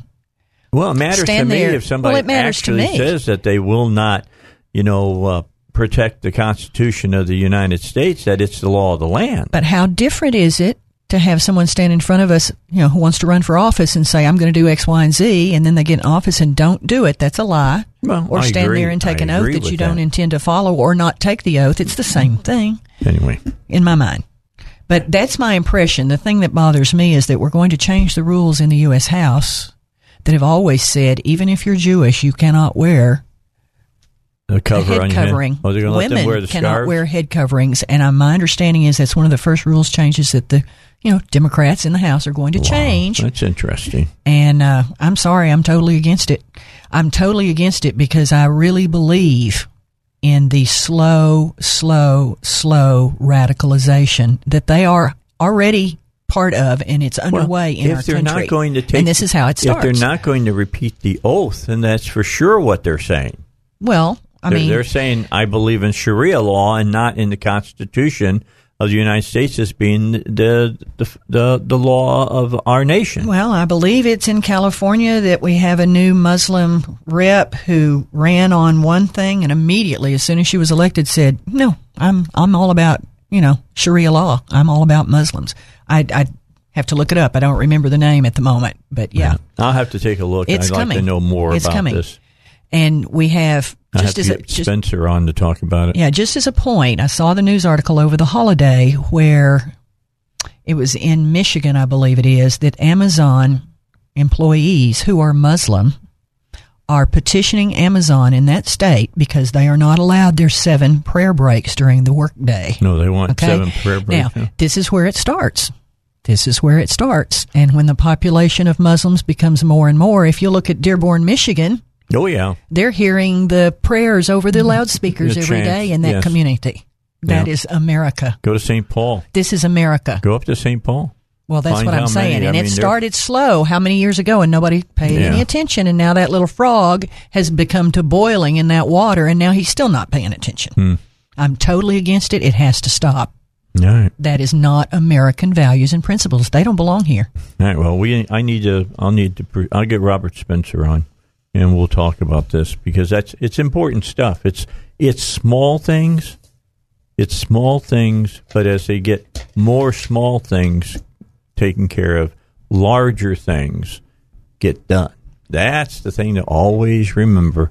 The old saying, the camel getting his nose under the tent.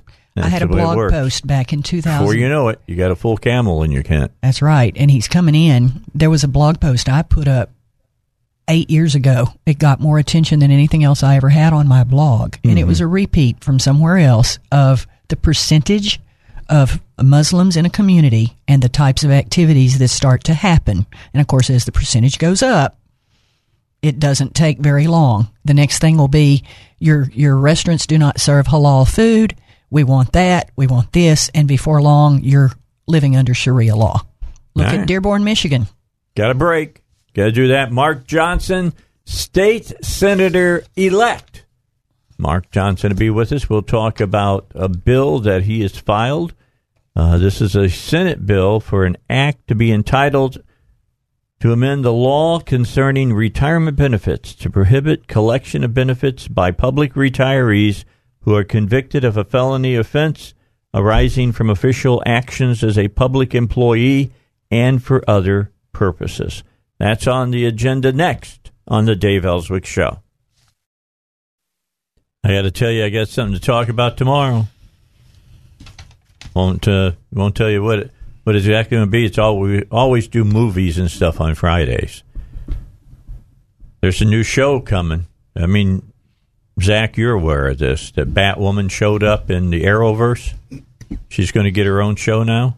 Did you read the information that a Hollywood Reporter put out about her character? No. I can't wait to talk about this tomorrow. If you don't think the television is not out to change our culture, all you got to do is read this story. Politics is downstream from culture, and I don't think the Republicans have figured that out. Is right there on the wall. That's right. Hashtag he knew it. War. He knew it. That's right. He did. But I don't think the Republicans have figured this out yet. I know they haven't. I've been working a little bit behind the scenes. You'll love this, Mark.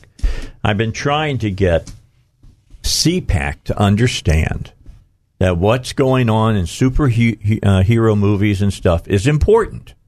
It's important to understand what's going down.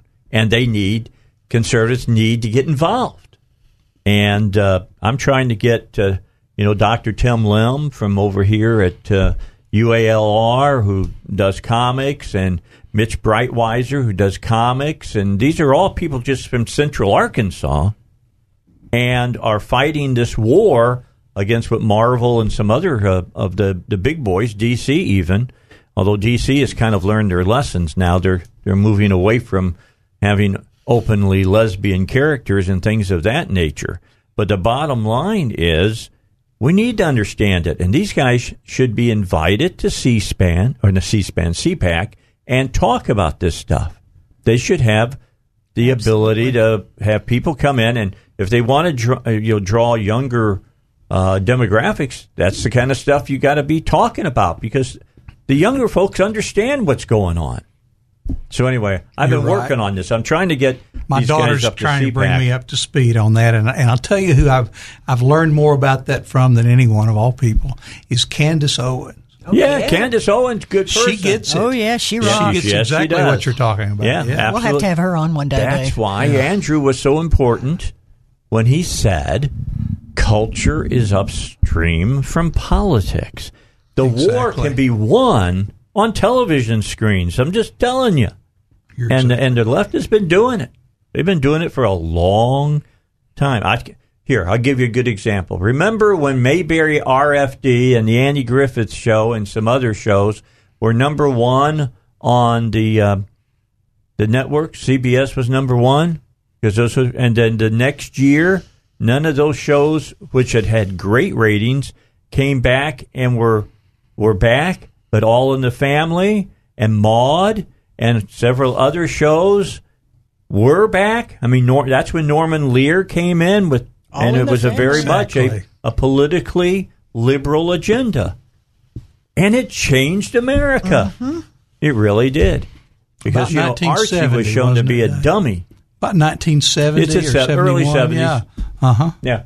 So anyway, we'll talk about that another time. Mark Johnson's here. He is state senator-elect. I've been admonished by some new state senators who have said, you have to say the elect, Dave, until I've been sworn in. I said, okay, I'm with it. 11 days. So, okay. So, as far as I'm concerned, he's Senator Mark Johnson. He is already this is your first bill, right? This is my first pre-file bill, yes. Okay. I'll probably have some more before the session starts. They let us do that now. We can pre-file bills. That's kind of cool. That gives everybody time to start looking at what's out there. And it gives the staff the advantage that they don't have to start working on January 14th. Frantically at the same time. Exactly, yeah. And before I do anything else, I want to tell you, through the many years I've been around the legislature, I've always respected the Bureau of Legislative Research and the staff. But in the last month or so, I've just gained a tremendously increased amount of respect for the professionalism and the nonpartisanism of those people. They are just the best, and it's one of the blessings Arkansas has to have. You know who they lost over there that was really good? David Ferguson. Oh, yeah, and David was the director. He was probably there 30 years or so, but he rose to be the director, and good friend of mine, a great guy. He still writes. He writes for Conduit News, and I got to tell you, I read whatever he's writing. Just to be honest, I mean... Well, he knows.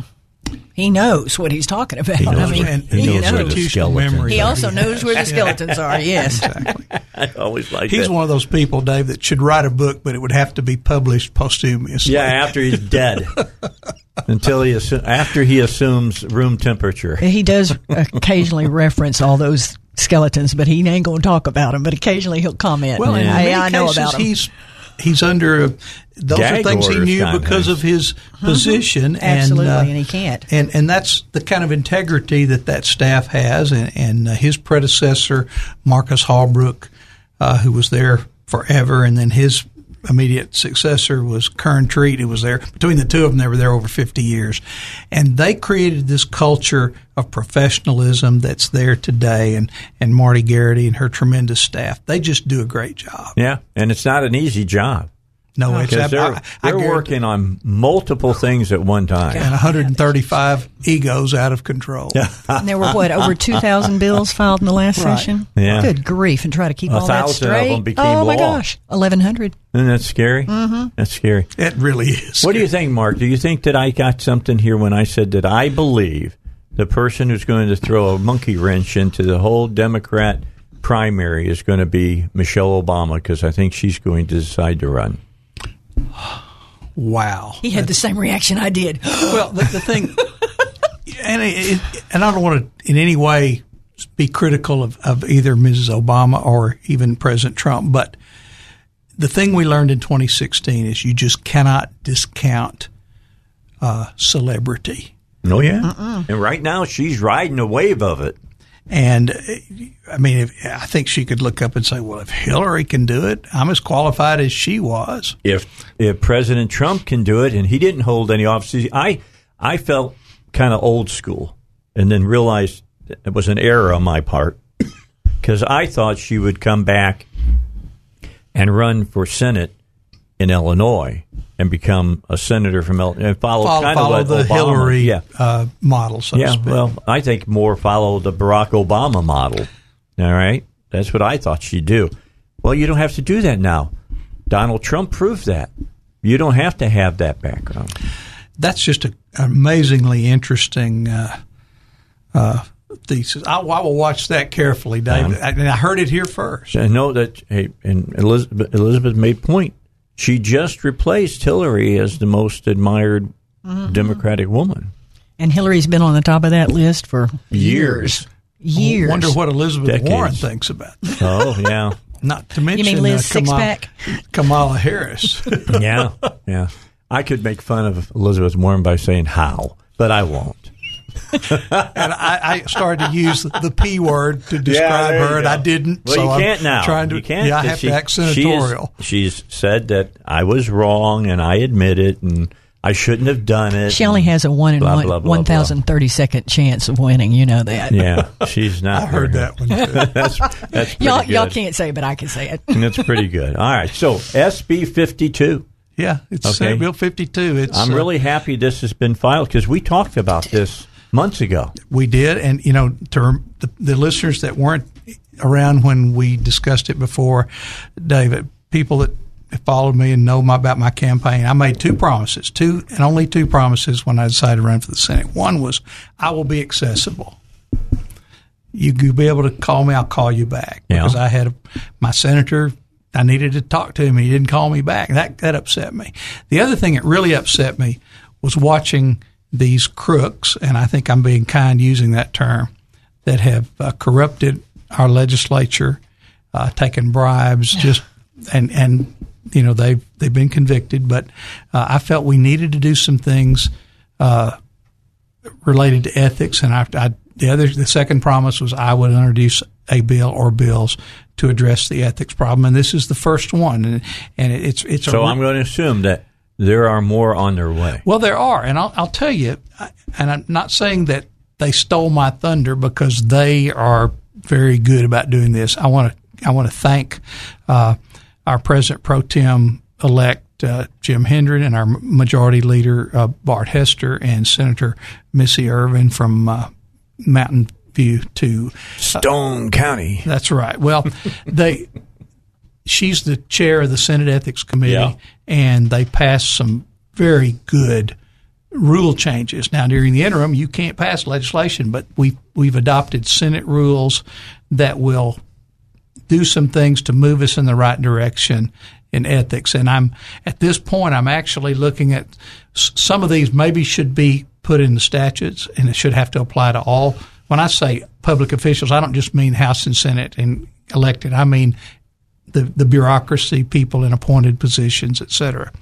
But the bill I filed today is Senate Bill 52, and in a nutshell, what it does is if you break the law, you're a criminal, you're convicted of what John Woods and Jake Files were convicted of or pled guilty to, a felony, something related to your official duties, then you forfeit the right to receive a state pension. And this may even be more important for the officials in the bureaucracy at all levels, down to the city and county level even. If you, in effect, are stealing the taxpayers' money and you get caught, you lose your pension. And a lot of these people, that's an actual disincentive to doing wrong. And I believe that's the first thing we should do is we want people to be good because they're moral.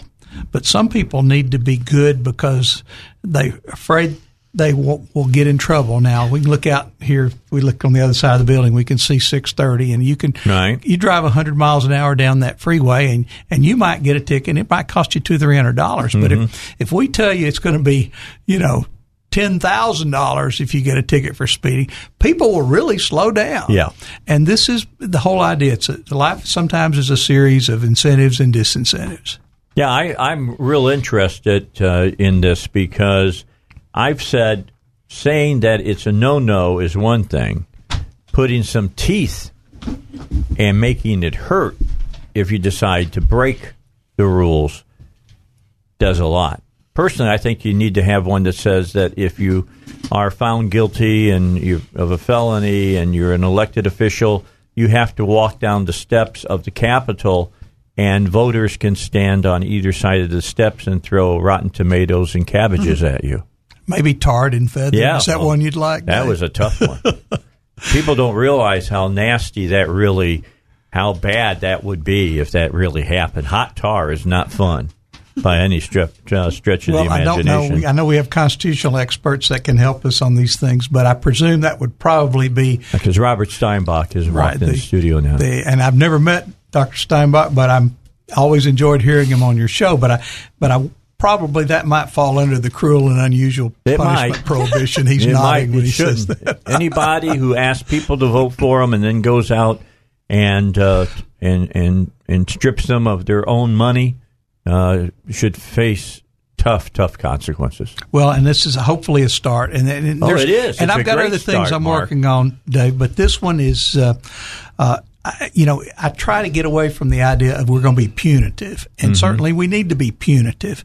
But the guts of this is a disincentive because, it's one thing if you're going to do wrong and maybe risk, getting fined or even going to prison. But to say that, you worked 20 years and you're going to get a pension to take care of the rest of your life. And if you do something this horrible, you take it away from them, then that's going to cause a lot of people to think twice. Yeah. Or 3 times. Yeah. Is that maybe $50,000 that you're being offered right now worth maybe losing a whole lot more? Exactly. In the future. Yeah. I'm all with you about this. Like it a lot. All right, got to get a break in. Our state senator-elect, Mark Johnson, is with us. We got a lot of things to talk to him about. Have you heard who I say is going to be running for president for the Democrats? Did you hear it yet? I did not. Tell me. Michelle Obama. I think there's a good chance. I think to me it's a foregone conclusion. Okay. All right, let's take a break. We'll be back with more here on the Dave Elswick Show. All right, so I told you I'm using Sonny's Auto Salvage again. I happened to pull out of my subdivision Friday night, and everything was just going fine until my car bucked and stopped. What? Dead. Had it towed into Joe's, and Joe broke the bad news to me. The engine had snapped its drive shaft. Totally went, boom, done, finished. So I got a hold of RD, and I said, RD, what do I got to do? He says, well, you're going to have to put a new engine in. So we're going to put a new engine in. It's going to cost me about $3,000. That's engine, labor, warranty, everything. So I'll get that done. And somebody says, well, Dave, why? Well, my wife, in fact. So why would you put an engine? And why don't you just go buy a new car? And I said, because $3,000 is about 4 car payments now. That's right. That's another 8 months of no car payments that I'll have. So I'll take it on the chin for those car payments up on the front. I've almost got 300,000 miles on the car. I got a new transmission put into it. So we'll just fix it and we'll keep driving it. Should be good for another 2 or 3 years. Then we can look at buying another car. But it's not going to be new. I'm not going to drive it off the showroom floor. Not with the prices they're asking for cars today. Why do you think that they're telling you, well, it's no big deal, 72, 84 months. That's all it is. 84 months? Yeah. Oh, come on. 7 years. 7 years car payment. No. You can often, not often, but sometimes wind up in a situation that the car... It goes upside down. You're upside down. That means, and that Always. the car is done, and you've driven into the ground, and you junk it. And you still, that's this is the half year, maybe more. Maybe more. This is the second most expensive thing you ever buy in your lifetime? I saw a pickup truck with a price tag of over $100,000. What brand? I won't say.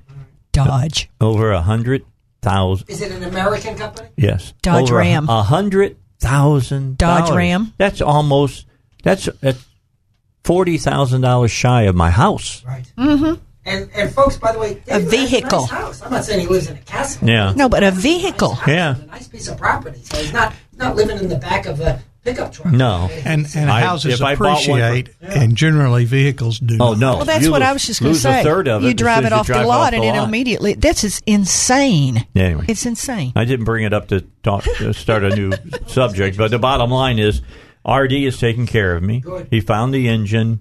I should have my car back by Monday. And this can happen for you as well. When bad things happen, turn to the people who can help you out. RD's one of those people. At Sonny's Auto Salvage, you'll get me an engine that maybe has 30, 40,000 miles on it. Not even broke in really good as far as I'm concerned at that point. But the bottom line, that's what's going into my SUVs. That's Sonny's Auto Salvage, your number one choice for recycled auto parts. 982-7451.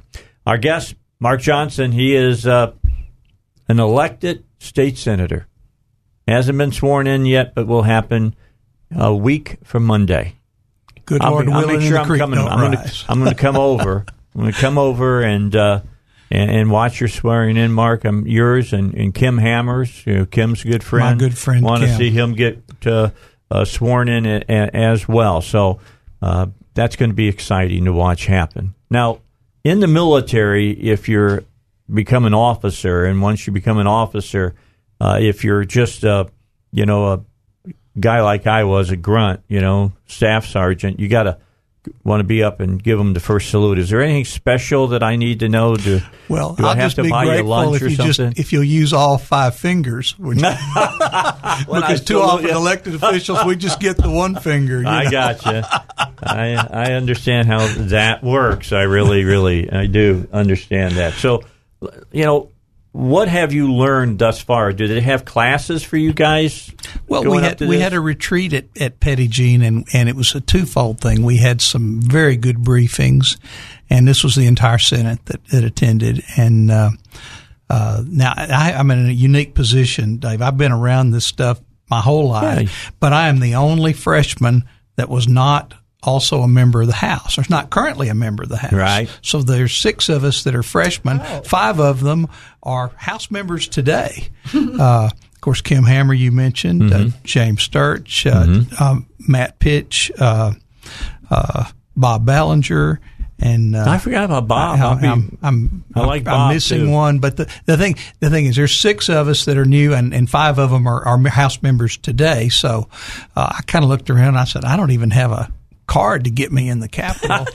And I said, all these other guys have already got one. And so our Secretary of the Senate, Ann Cornwell, said, go see the chief of the Capitol Police, and he'll fix you up. And he did. So I got to go see him next week because I got to get ID cards for my staff. Right, so are you going to be doing live broadcast? Monday through Thursday until you guys show up on Friday. Great. Which is usually towards the last third of the session. We'll take a break. I got to take a break. They're waving at me. See them waving at me? That says that the news is next. All right, back with you again, sitting in the studio. Elizabeth is back in the studio again. She's been here since 3 o'clock. Good to see her after the holidays. Robert Steinbach, Dr. Robert Steinbach. He is a professor of law over at Bowen School of Law. Of course, his opinions are his and his alone, not necessarily those of the school or the university, though 99.9% of them should be. And then what about the point I don't even know what the point one. I don't think there is. I don't think there is. There might be. Yeah, what was human. What was that 56/100th of a percent in that soap anyway? Yeah. Rodent droppings or something? And then also sitting in the studio, a friend of the show and now a state senator who won his election back in November, will be sworn in a week from Monday, is State Senator-elect Mark Johnson. Good to have you in the studio as well. He's already put in his first piece of legislation, and it's a good piece of legislation. He's got more coming where that's from, where if you're an elected official and you get convicted of a felony, you lose all of that money you'd get when you retire. And that would include non-elected officials, people in the bureaucracy and in county. If you're a government employee and you are so we're talking quorum court members and everybody. We're talking about people that are any government position appointed in the bureaucracy or whatever. Yay. If you abuse your position, now made it very clear, Dave. If you're and I'm going to use a bad example, but let's say someone is a state senator and they get a DUI. Yeah. They get a felony DUI. Right. That's unrelated. It's unrelated to their job. Okay. That's not the same. But if it's like these people that have been in the news that were taking bribes to do things in legislation, or you know the story. We don't have to name names. We don't have to keep going. But those would John Woods. I won't mention your name. They would lose their pension. That's what that would be. Well, and that's right on the money. I talk all the time. Mazio, won't mention your name. On Dave's show about the Freedom of Information Act, and I know you've heard it.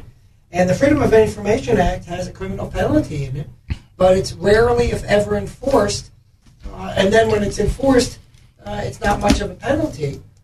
Now, that is a misdemeanor penalty, and I don't know if repeated violations could ever rise to a felony. I'd have to go back, frankly, to read the statute on that because it's never happened in terms of punishment.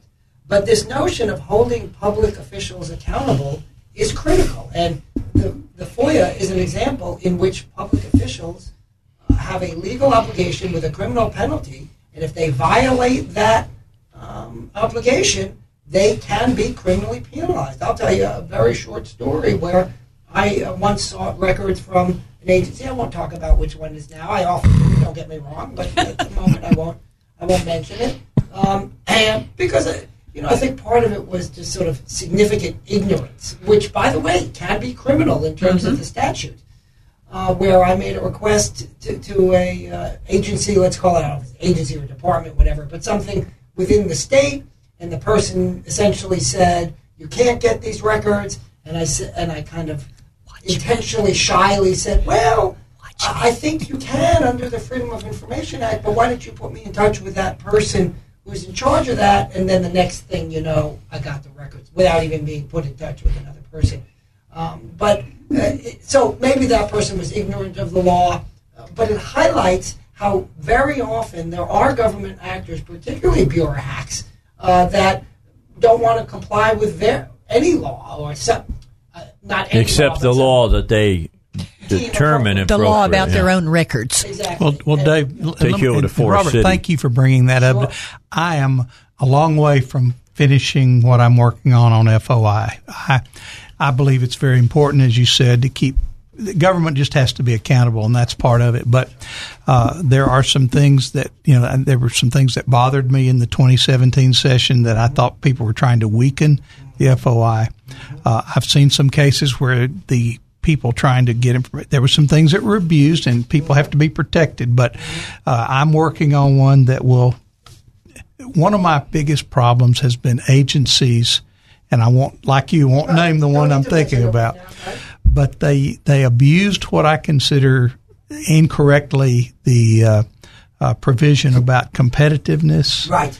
And they're often abused section. Right. Yes, and it was abused in a case that I was personally making a request on, and people don't know the intent at the time was to say, if you're a asphalt dealer and you're going to sell to Pulaski County, then you can't go to the county judge and say, I want to see what the price that you got from the other asphalt dealer, because that would obviously cause bids to be not proper. And that's what that law is supposed to mean. Correct. But it wasn't to keep from being able to say, well, I want to know this information. Oh, well, if you got that might hurt us competitively. Yeah, and it's all this kind of speculation and entirely out of the conversation. Non-specific. That's right. Exactly. And I'm going to work on that one. Good. And I'm happy to work with you on that. Thank you. That needs shoring up. I agree with you 100%. Mm-hmm. But that's just what kind of things. And I guess, Dave, when you've been around as long as I have, over 50 years of this stuff, you build up this residual there's this dam out there of ideas I've had through the years. I said, somebody ought to fix this.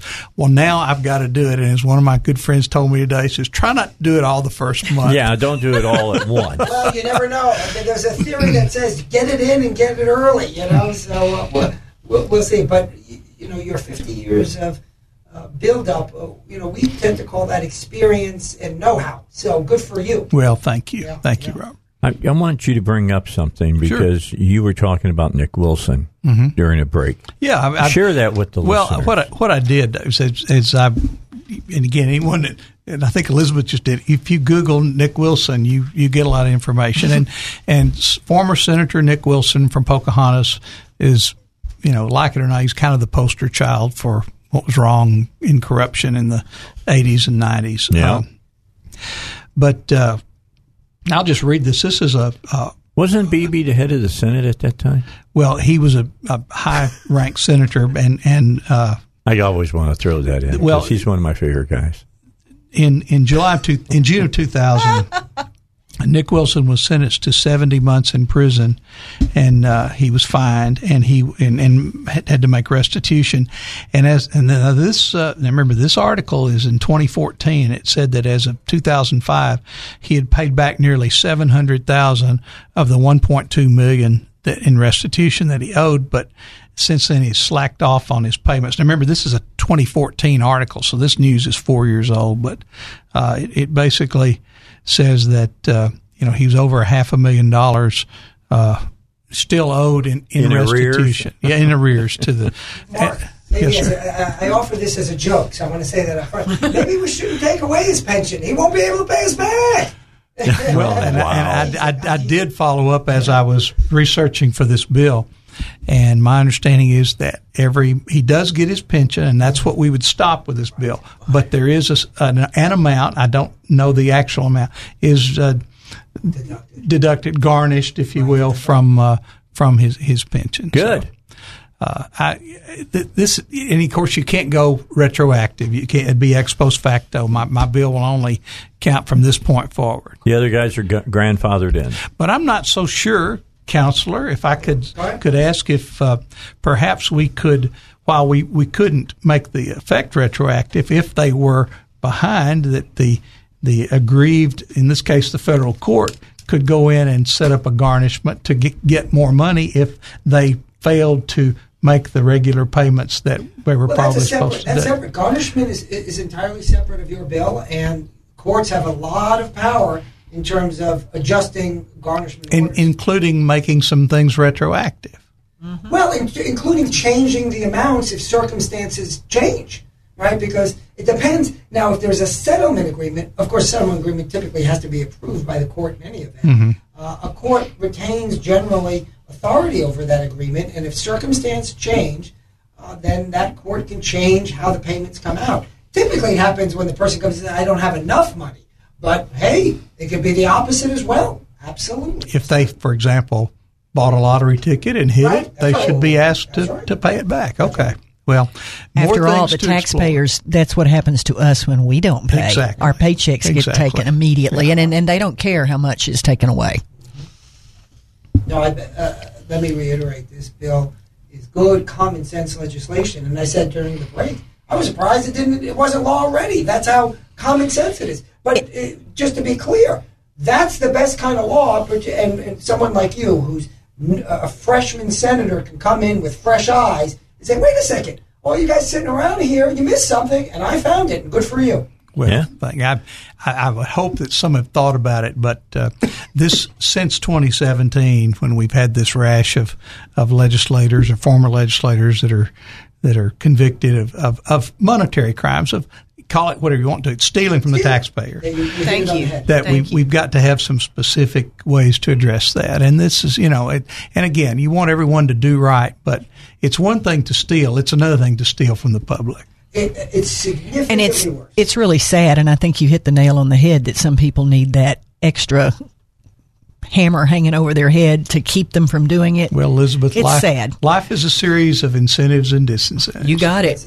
I love that. Some more than others. I'm going to try to put that like I did Andrew Breitbart, that culture flows downstream from I was thinking to politics, flows downstream to politics. So I got to do that on the disincentives. That's good stuff. Let's take a quick break. When we come back, we want to talk about, he's already got his committee assignments. We'll talk about that. What does it mean when he says he's on this committee or that committee? What are some of the things that he'll be dealing with? We'll talk about it here on the Dave Elswick Show. All right, back. Quick story, because I've been talking about the Democrats and who they want to run for president. California Senator Dianne Feinstein said Thursday that she supports former Vice President Joe Biden in what is likely to be a crowded 2020 Democratic presidential field. Now, Feinstein, they're saying that they think this will be her last 6 years. And after how old needs to be? She's I don't know. That's not nice to ask a woman how old she is. Well, it's public so record when you're a U.S. Senator.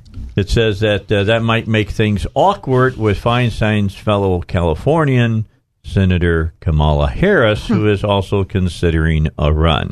There's no love lost between the two of them. They're not having trouble now getting along. So. But I just wanted to mention that. I think it will be the height of hypocrisy is if they run an old white guy for president. Well, I'm just saying. No, Dave, I think you bring up an important point, right? Because they the left is so ensconced in identity politics, right? And I was just watching MSNBC today. I know, yes, I'm sorry, I'm a glutton for punishment. And they were showing the breakdown you really of the U.S. are. Senate, right? The U.S. Senate. Well, the U.S. Senate, as you know, has 100 people in it, right? And it's this percentage women, and this percentage of this group, and this percentage of that group. And look, if you're just sort of pointing out what the percentages are because it's an interesting discussion topic, that's fine. You don't need to ignore that. But there was at least a suggestion, and frankly, I took it as even more that, well, something's wrong because the percentage of population doesn't match up with the same cohorts within the U.S. Senate. So what? So what? If I go down to Burger Joint A and it turns out 90% of the folks there working there are white, so what? And if I go down to Burger Joint B and 90% of the folks working there are black, so what? But that's not fair, Robert. That's not fair. This is really the problem. All right. Thank you. Stop. We'll talk about it Monday. All right. When you're on. Right. All right. When it's about you. Wait a second. On Monday, it's about you. But does the sun shine today? All right. Let's turn it over to Mark, and let's talk about your committees. Well, Dave, I'll be serving on the Senate Education Committee and the Senate Committee on Insurance and Commerce. Those are my A and B, are what they call standing committees.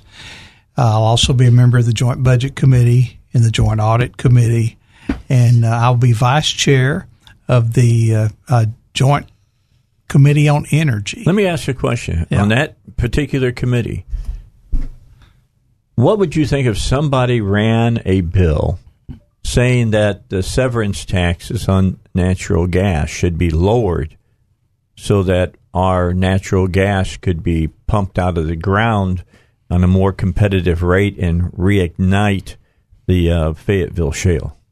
Well, it's not real high right now anyway, so I don't know we could lower it that much. You know, gas prices are so depressed, I really don't know. And certainly if they were very high and it affected the production because of that, that'd be something we should look at, because this is a Laffer curve type thing. You could set the taxes on anything so high that it depresses, the production of something. And if that were the case, but by people I know in the natural gas industry, they're telling me it's just gas prices are very, very low right now. They're cheap. That's the way it goes. And that's good if you're not a bad needing thing to heat your house. Yeah, you're right about that. Okay, so tell us about education. You're going to be hit with a bunch of stuff this year. Well, and I'm trying to learn about it.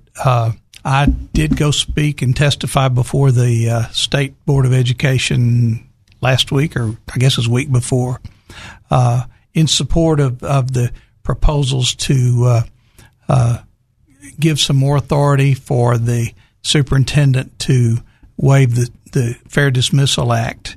And this doesn't mean you don't have due process if you need to be terminated or disciplined. We're all about due process here. It simply means that this 2-year process to be able to get rid of a bad teacher is just not acceptable. And when we have the kind of problems we have in the Little Rock School District, I mean, we have a serious absenteeism problem among teachers that I'm hoping we can take a look at. I very much support the state take over the Little Rock District. I know I'm going to have a lot of listeners that won't like me saying that, but Little Rock, if money could fix the problem, Little Rock District would be the best education system in the world, because we've certainly thrown enough money at it in the B billions. But we've got some systemic problems that have to be fixed, and I believe that there's some things that we're working on that can help do that. Now, in general across the state, I'm a believer in school choice. I believe that if you only have one kind of car you can buy, it's going to be a Yugo. And we have lots of choices of good cars because there is competition. It's the only reason. And I believe that further than that, I believe that the best people to determine what's the best kind of education for a child are their parents. And it's not a one-size-fits-all system. I know some parents and kids in public schools that love their school. They're thrilled to death with it. I have 5 counties in my district, and I can say at least in 4 of those counties, they're very happy with the public schools that they have. But I also know people that, and we all do if we live in Central Arkansas, that have either moved to a district because of the educational opportunities that their children would have. In my case, it's kind of an easy decision since my wife is Catholic, but both of my daughters went to Catholic schools. My older daughter actually went to a Catholic university. So those are choices that families and individuals and parents make. And there are different needs that children have. I'm just recently learning about some children with specific learning disabilities and how they need specific assistance to help them meet their full potential. And under the law, the state of Arkansas is obligated to provide those opportunities, and we're going to do that as much as we possibly can. So it's a challenge. The stakes are very high because we're literally dealing with these children's future. But one thing I'm seriously looking at is expanding literacy, because if you can't read, you can't learn. Yeah, it's the doorway to everything. It really, really is. I totally agree with that. All right, last question. You said insurance and Insurance and Commerce, which is an all-encompassing committee. Senator Jason Rapert chairs the committee. He's very long time involved in that issue and has been very helpful to me in helping learn about insurance issues. Yesterday, I had a great talk with Senator Hammer about this. Yes. And seems to me that something that has to be done that people are being asked in Arkansas to, give up this or that because of Arkansas Works and saving money and things of that nature. The only people that I don't hear giving up money is Blue Cross Blue Shield. They make a killing no matter what. Isn't there something that can be looked at as far as that's concerned? I think we have to look at that, Dave. And I think that, Kim Hammer is my friend and someone I absolutely trust as far as evaluating issues like that.